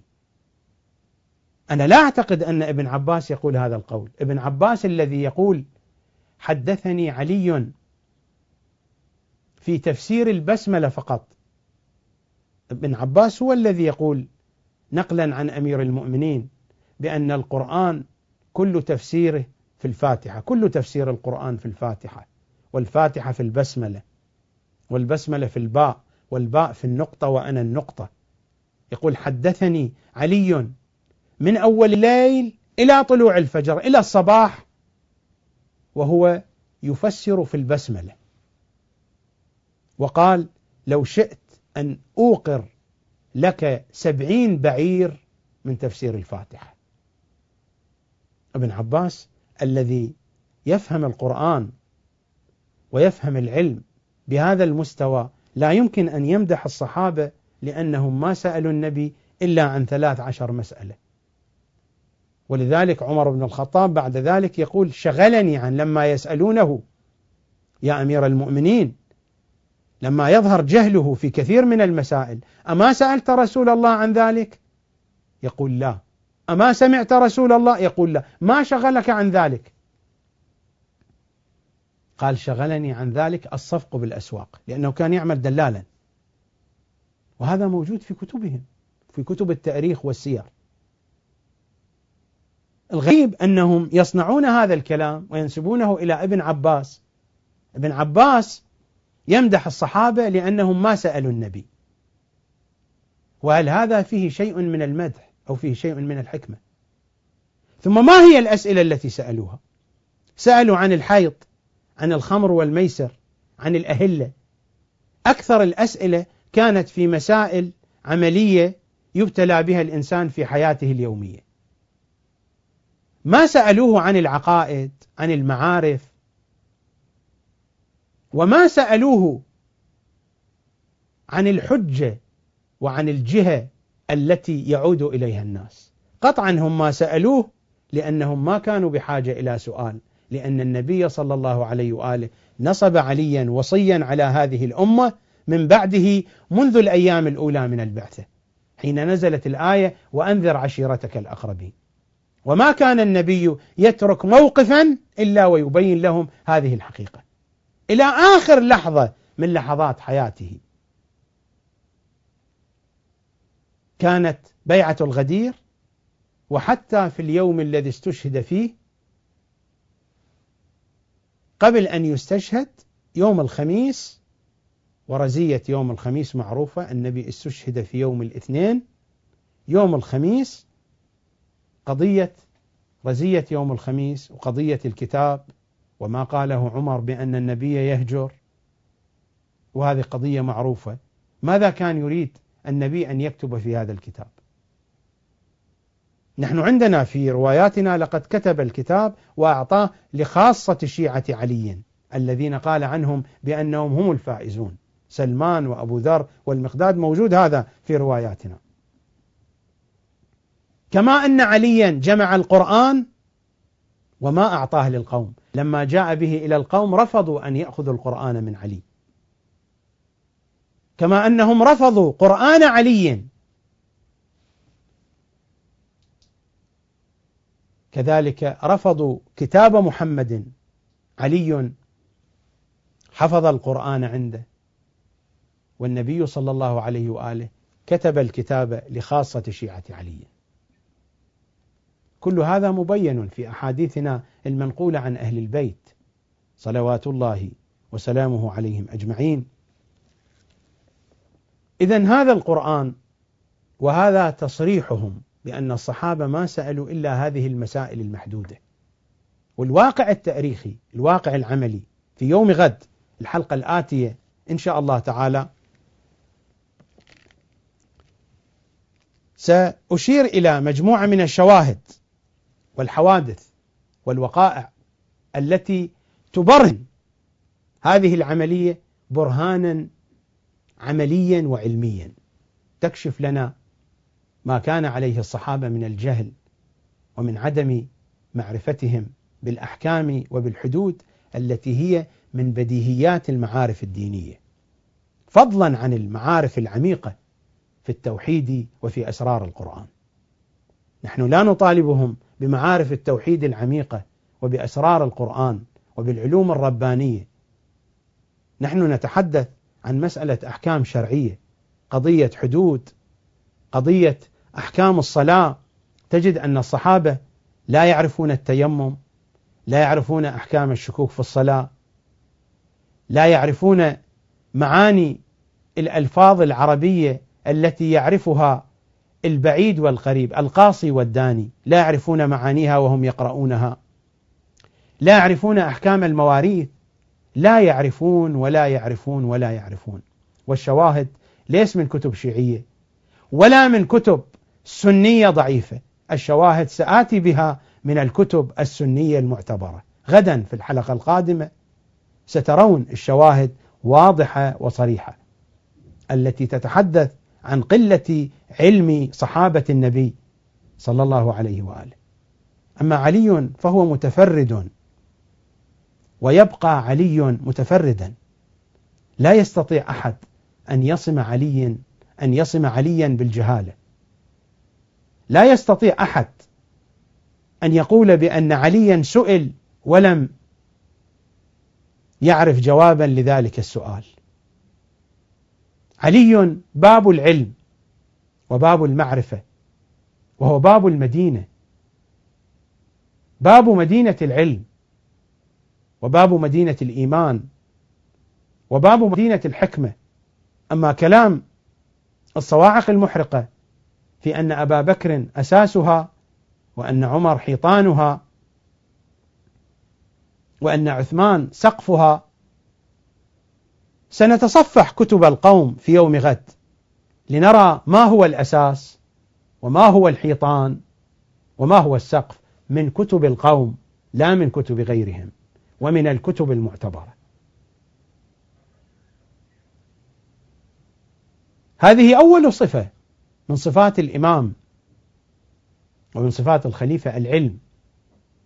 أنا لا أتم الكلام في هذا الموضوع في هذه الحلقة، تتمة الكلام تأتينا متواصلة، وحلقات هذا الملف يشد بعضها بعضا، الموضوعات والمباحث متداخلة تأتينا تباعا، الواحد تلو الآخر إن شاء الله تعالى. هذا موضوع العلم.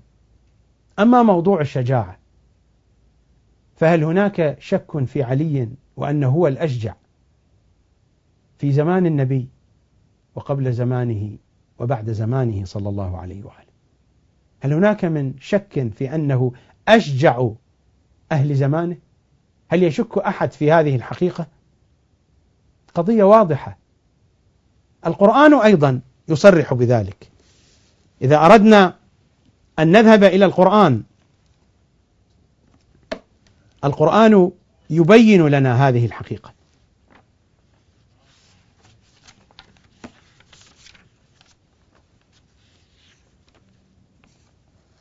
إذا ذهبنا إلى سورة الأحزاب وقرأنا في سورة الأحزاب الآية 10 وما بعدها: إذ جاءوكم من فوقكم ومن أسفل منكم وإذ زاغت الأبصار وبلغت القلوب الحناجر وتظنون بالله الظنون هنالك ابتلي المؤمنون وزلزلوا زلزالا شديدا. لا يستطيع أحد أن يقول إن عليا في هذه الآية.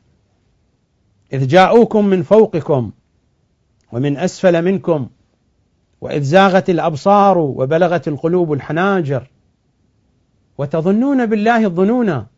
أين هو يقينكم؟ أين هو إيمانكم وأنتم تسيئون الظن بالله؟ هنالك ابتلي المؤمنون وزلزلوا زلزالا شديدا. وإذ يقول المنافقون والذين في قلوبهم مرض ما وعدنا الله ورسوله إلا غرورا. وإذ قالت طائفة منهم يا أهل يثرب لا مقام لكم فارجعوا ويستأذن فريق منهم النبي يقولون إن بيوتنا عورة وما هي بعورة إن يريدون إلا فرارا ولو دخلت عليهم من أقطارها ثم سئلوا الفتنة لأتوها وما تلبثوا بها إلا يسيرا. ولقد كانوا عاهدوا الله من قبل لا يولون الأدبار وكان عهد الله مسؤولا. قل لن ينفعكم الفرار إن فررتم من الموت أو القتل وإذا لا تمتعون إلا قليلا. هذه الآيات تتحدث عن الصحابة، تتحدث عن الفرار وعن سوء الظن وعن الخوف وعن الجبن. هذه الآيات عن أي شيء تتحدث عن الشجاعة؟ هل يستطيع أحد يقول إن عليا في ضمن هذه الآيات؟ إن عليا في هذه الآية ورد الله الذين كفروا بغيظهم، مثل ما قرأنا قبل قليل في رواياتهم لم ينالوا خيرا وكفى الله المؤمنين القتال بعلي. هم هكذا كتبوا في كتبهم. علي في هذه الآية، هذه آية علي. أما هذه الآيات وبلغت القلوب الحناجر وتظنون بالله الظنونا وزلزلوا زلزالا شديدا إن بيوتنا عورة وما هي بعورة إن يريدون إلا فرارا ولقد كانوا عاهدوا الله من قبل لا يولون الأدبار ولكنهم ولوا الأدبار. قل لن ينفعكم الفرار إن فررتم من الموت أو القتل. علي ليس هنا، ما مر علي من هنا، الجميع مروا من هنا، علي مر من هنا. ورد الله الذين كفروا بغيظهم لم ينالوا خيرا وكفى الله المؤمنين القتال. كفاهم بعلي وكان الله قويا عزيزا. قضية واضحة، حتى لو أردنا أن نعرض عن هذه الآيات والروايات التي مرت وقراءة ابن عباس وابن مسعود وهذه المصادر الموجودة في كتبهم، لو قرأنا تاريخ الواقعة فإن الواقعة تمت وانتهت وجاء النصر بيد حيدر لا بيد غيره.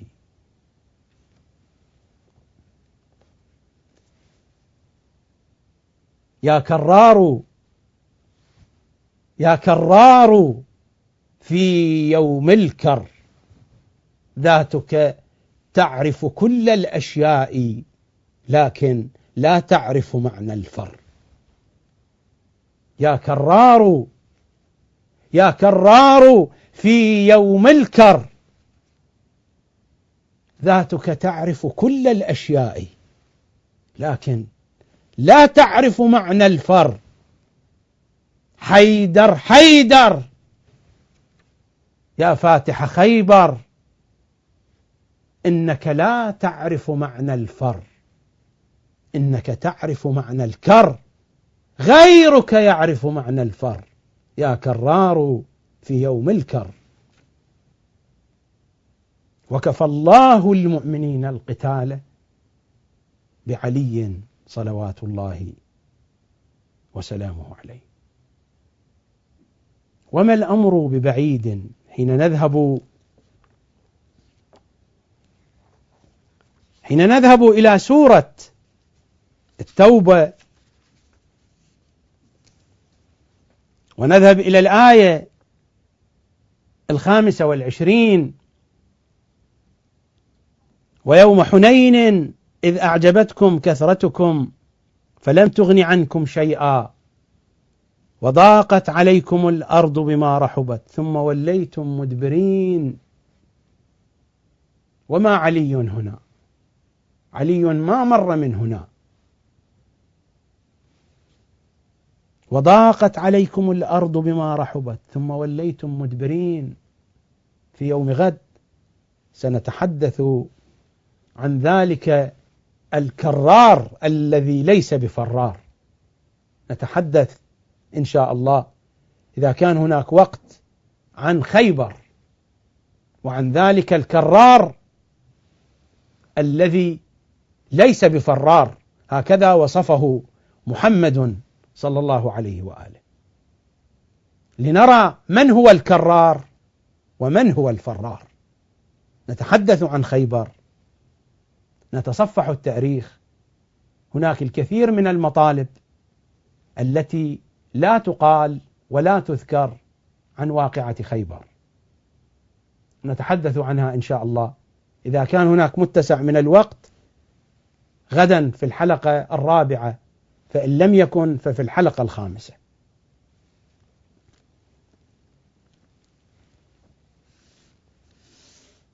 هذه الآيات واضحة وصريحة، من أراد أن يعيش في أجوائها تتجلى له شجاعة علي.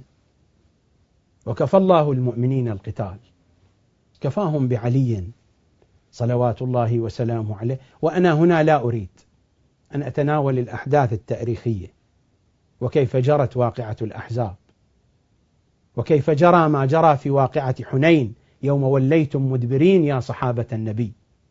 الآية صريحة تخاطب الصحابة، وقد بلغ بعض الصحابة في فراره حتى وصل إلى مكة، وهذا مذكور في كتب القوم لا في كتبنا، في كتب أحاديثهم وتاريخهم وسيرهم. علي هو الأعلم، علي هو الأشجع، وعلي هو المعصوم. جئني بخطأ واحد في تاريخ علي. متى أخطأ علي؟ علي لغز لا يعرف أوله ولا يعرف آخره. علي من أراد أن ينظر إلى تاريخه سيقر بعصمته من دون الحاجة إلى بحث في علم الكلام أو البحث في أسانيد الأحاديث أو مصادر الأحاديث. نظرة إلى سيرة علي هي تنبئك بعصمته. أنا لا أريد الحديث هنا عن العصمة، إن شاء الله في وقت آخر ربما يكون لنا ملف خاص بالعصمة، في وقت آخر في مناسبة أخرى أفرد ملفا خاصا لموضوع العصمة، لأن هذا هو أيضا موضوع كبير. علي هو الأسخى، ومن أسخى من علي؟ قالت ففي من أتى في هل أتى شرف، رضوان الله تعالى على الصاحب ابن عباد في قصيدته المناقبية.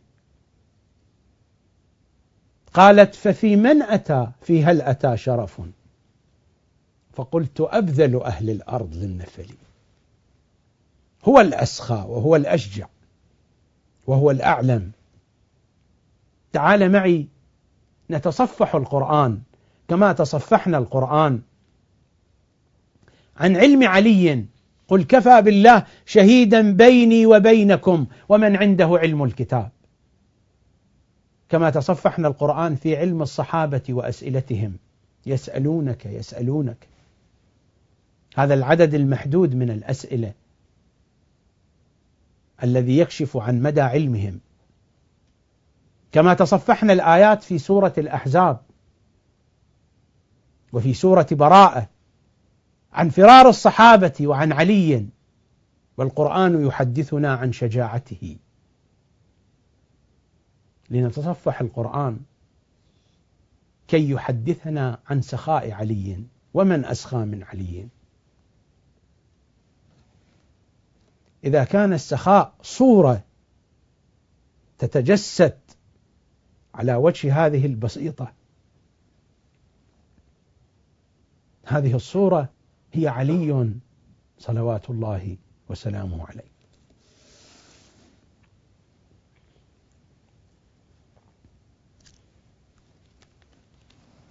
في سورة البقرة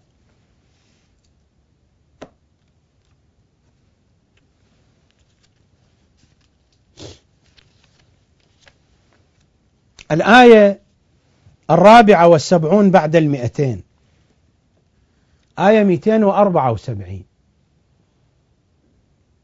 الذين ينفقون أموالهم بالليل والنهار سرا وعلانية فلهم أجرهم عند ربهم ولا خوف عليهم ولا هم يحزنون. الآية موجودة في رواياتنا وفي روايات القوم، إنها في علي صلوات الله عليه. الذين ينفقون أموالهم بالليل والنهار سرا وعلانية. كان ينفق الأموال ليلا ونهارا وسرا وعلانية، كان سخاؤه في جميع الاتجاهات، ما كان سخاؤه يتخذ شكلا معينا. سخاء علي في جميع الأزمنة وبجميع الكيفيات. الآية تريد الإشارة إلى هذه القضية، ينفقون أموالهم بالليل والنهار في كل زمان، ليس هناك من لحظة وعلي ليس فيها سخيا، بالليل والنهار سرا وعلانية، وبأي كيفية كانت، بكيفية السر وبكيفية العلانية. الذين ينفقون أموالهم بالليل والنهار سرا وعلانية.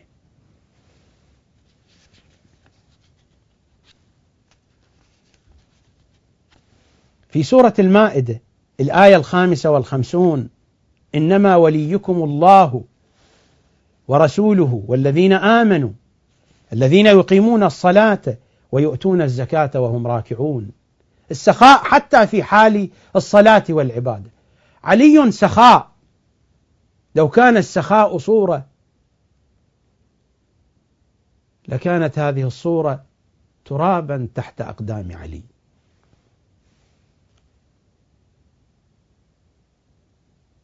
والذين آمنوا الذين يقيمون الصلاة ويؤتون الزكاة وهم راكعون. ينفقون بالليل ليلا ونهارا وسرا وعلانية. مرت الآية قبل قليل بالليل والنهار سرا وعلانية. الآية هنا تتحدث حتى وهو في مقام العبادة، وعلي في مقام العبادة لا يشغله شيء عن الله، وهو راكع، وسخاؤه واصل صادر، لأن عليا هو السخاء والسخاء هو علي.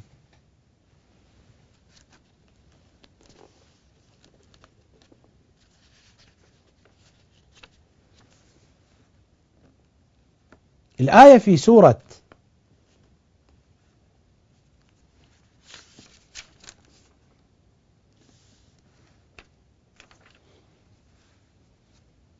سورة المجادلة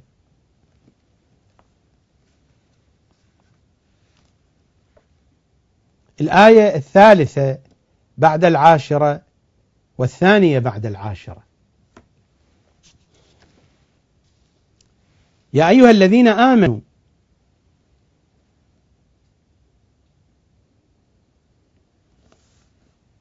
إذا ناجيتم الرسول فقدموا بين يدي نجواكم صدقة ذلك خير لكم وأطهر فإن لم تجدوا فإن الله غفور رحيم أأشفقتم أن تقدموا بين يدي نجواكم صدقات فإذ لم تفعلوا وتاب الله عليكم فأقيموا الصلاة إلى آخر الآية. هذه الآية معروفة، هذا نحو من أنحاء الإنفاق. الله سبحانه وتعالى أوجب على المسلمين أن يدفعوا مالا حينما يريدون زيارة رسول الله، محادثة رسول الله. أين سخاء الصحابة؟ كلهم أحجموا وما دفعوا. الوحيد الذي يدفع الصدقة فيأتي لزيارة رسول الله. وهذه الآية لم يشارك فيها عليا أحد أبدا. هذا تفسير الطبري، هذا هو الجزء 27 والجزء 28 من تفسير الطبري، تفسير المعروف.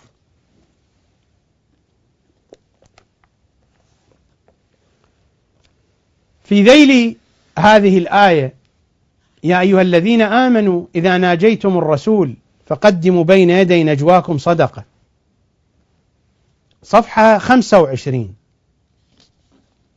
صفحة 25 من الجزء 28، بسنده عن مجاهد في قوله فقدموا بين يدي نجواكم صدقة، قال نهوا عن مناجاة النبي حتى يتصدقوا، نهوا عن مناجاة النبي حتى يتصدقوا، فلم يناجه إلا علي بن أبي طالب رضي الله عنه، قدم دينارا فتصدق به، ثم أنزلت الرخصة في ذلك.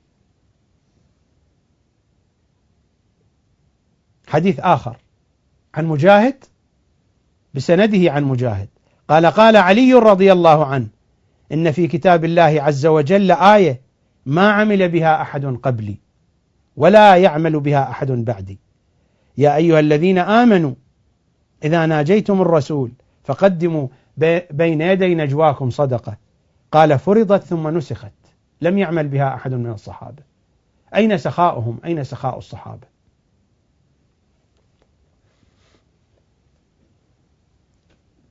كتب الحديث التي يقولون عنها فلان أنفق كذا وأعتق فلان وفلان، هذه أشياء نحن لا نقر بها، نعاملها بمعاملة الأسانيد والمصادر كما هم يريدون. أما هذا قرآن، وهذه قضية ثابتة ومعروفة، هذه آية تتحدث عن السخاء وعن عدم سخاء الصحابة.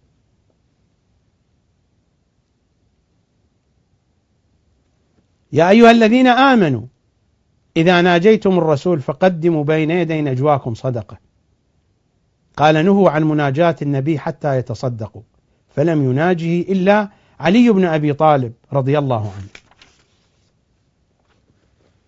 عن قتادة قال سأل الناس رسول الله حتى أحفوه بالمسألة، فوعظهم الله بهذه الآية: وكان الرجل تكون له الحاجة إلى نبي الله فلا يستطيع أن يقضيها حتى يقدم بين يديه صدقة، فاشتد ذلك عليهم، فأنزل الله عز وجل الرخصة بعد ذلك.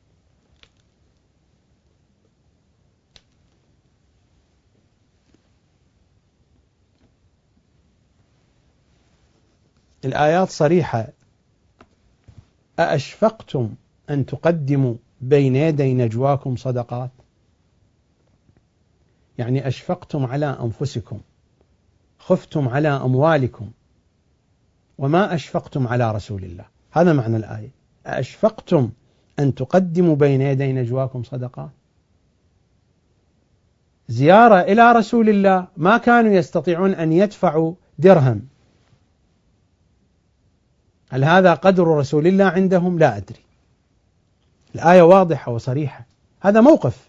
أنا لا أقول أن قدر رسول الله عند كل الصحابة في كل الوقت، لكن هذا امتحان، هذا امتحان من الامتحانات، لا يعني أن الصحابة ليست عندهم مواقف كان لهم فيها من السخاء الواضح. أنا لا أنفي هذه الحقائق، هناك حقائق موجودة لا نستطيع أن ننكرها من سخاء الصحابة في مواطن أخرى، لكن من هو الأسخى؟ هنا امتحان الأسخى. أنا أتحدث عن الأسخى، أتحدث عن الأشجع.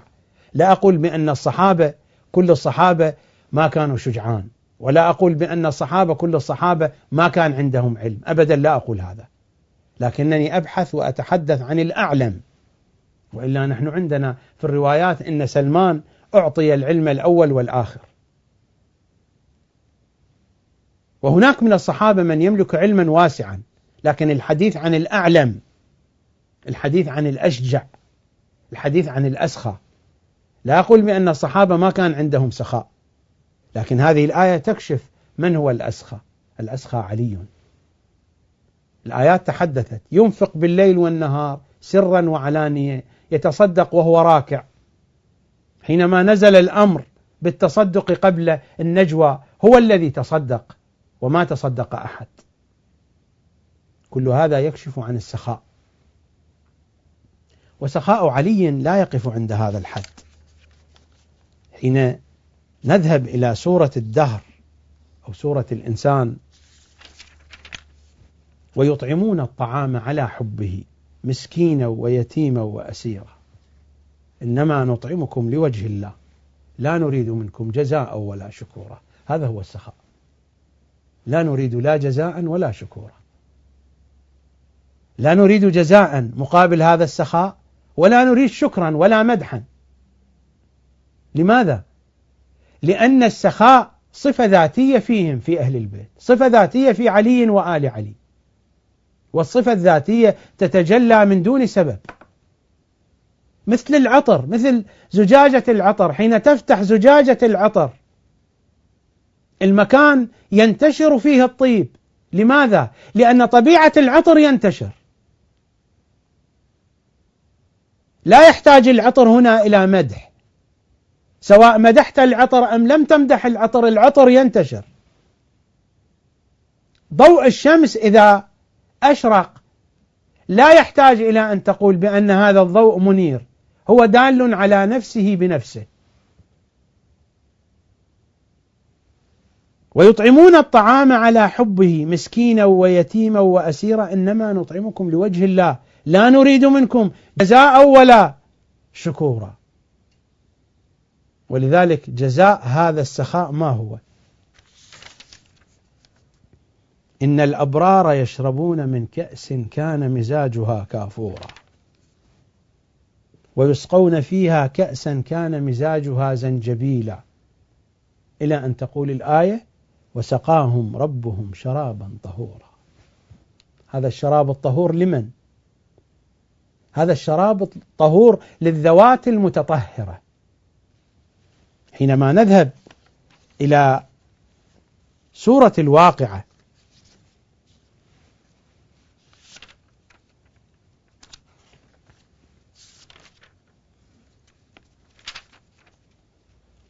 إنه لقرآن كريم في كتاب مكنون لا يمسه إلا المطهرون. هؤلاء هم الذين يشربون الشراب الطهور، وهذا القرآن الكريم شرابهم هو هذا. إنه لقرآن كريم في كتاب مكنون لا يمسه إلا المطهرون وسقاهم ربهم شرابا طهورا. هؤلاء المطهرون يشربون الشراب الطهور. من الذي يسقيهم؟ ربهم، ليس الملائكة. وسقاهم ربهم، الساقي هنا هو ربهم، هو الله. وسقاهم ربهم شرابا طهورا. هذا شراب علي وآل علي. أما شراب أعدائه في نفس سورة الواقعة: ثم إنكم أيها الضالون المكذبون. خطاب لأعداء علي، هكذا قال أئمتنا، لست أنا الذي أقول: لآكلون من شجر من زقوم فمالئون منها البطون فشاربون عليه من الحميم فشاربون شرب الهيم. الهيم الإبل العطشانة الهائجة، حينما تهيج الإبل ترى الماء وهي عطشانة وهائجة مضطربة يدوس بعضها بعضا. ثم إنكم أيها الضالون المكذبون لآكلون من شجر من زقوم فمالئون منها البطون فشاربون عليه من الحميم فشاربون شرب الهيم هذا نزلهم يوم الدين وسقاهم ربهم شرابا طهورا. نفس السورة: إنه لقرآن كريم في سورة الواقعة في كتاب مكنون لا يمسه إلا المطهرون.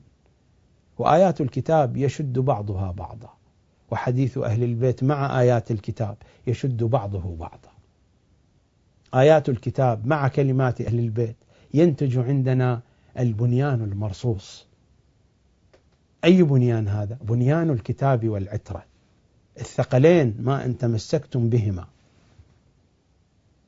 هناك بنيان مرصوص، هذا البنيان المرصوص نبنيه من الكتاب والعترة، من الثقلين، ما إن تمسكتم بهما لن تضلوا بعدي أبدا. هذا سخاء علي، لا نريد منكم لا جزاء ولا شكورا. تلاحظون مصاديق مختلفة، صور مختلفة عن سخاء علي، إلى أن يصل سخاء علي في أجمل صوره في الآية 7 بعد 200 من سورة البقرة: ومن الناس من يشري نفسه ابتغاء مرضات الله. يشري، يبيع. هذه الآية نزلت في علي حين بات في فراش رسول الله ليلة المبيت. قالت: فمن ذا الذي بات من فوق الفراش فدا. وهذه شجاعة علي أيضا، هذا سخاؤه وشجاعته هنا. قالت: فمن ذا الذي بات من فوق الفراش فدا، فقلت أثبت خلق الله في الوهل.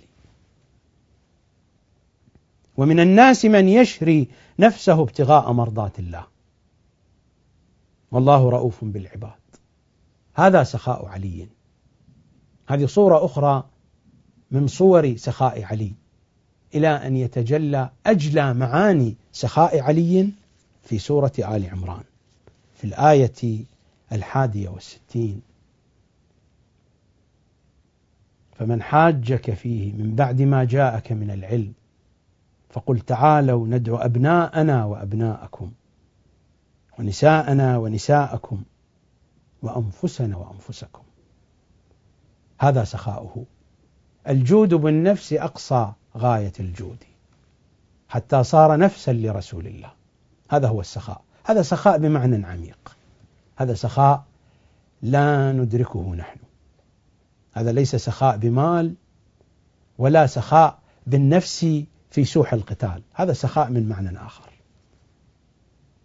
هذا أرقى معاني السخاء. هذا سخاء علي لمحمد وسخاء محمد لعلي. محمد قال: أنا علي وعلي أنا، وعلي قال: أنا محمد ومحمد أنا. السلام عليك يا من محمد أنت وأنت محمد يا سيد الأوصياء. هذه نفحات من عطر الكتاب الكريم وشيء من حقائق ووثائق، حقائق ووثائق واضحة وبينة من كتب الذين جفوا عليا صلوات الله وسلامه عليه وأعرضوا عنه. حقائق واضحة كما هو مكتوب في مقدمة البرنامج، حقائق دامغة ومظلومية صارخة. وأنا لا أريد الحديث هنا عن مظلومية علي. مظلومية علي أكبر مني وأكبر من كل حديث. مظلومية علي يعرفها رسول الله، مظلومية علي يعرفها علي، تعرفها الزهراء. ولذلك ما قدمته الزهراء كان قربانا في ساحة مظلومية علي. الزهراء صلوات الله وسلامه عليها كانت قربانا في ساحة مظلومية علي، هي الشاهدة الشهيدة، وهي أول من دافعت عن فناء علي، عن فناء الإمامة المقدس. تتمة الحديث تأتينا متتالية إن شاء الله في الحلقات القادمة. غدا نفس الموعد، نفس المكان، نفس الشاشة، ونفس الولاء. موعدنا يتجدد معكم مع علي وآل علي صلوات الله وسلامه عليهم أجمعين. ألقاكم على خير، في أمان الله.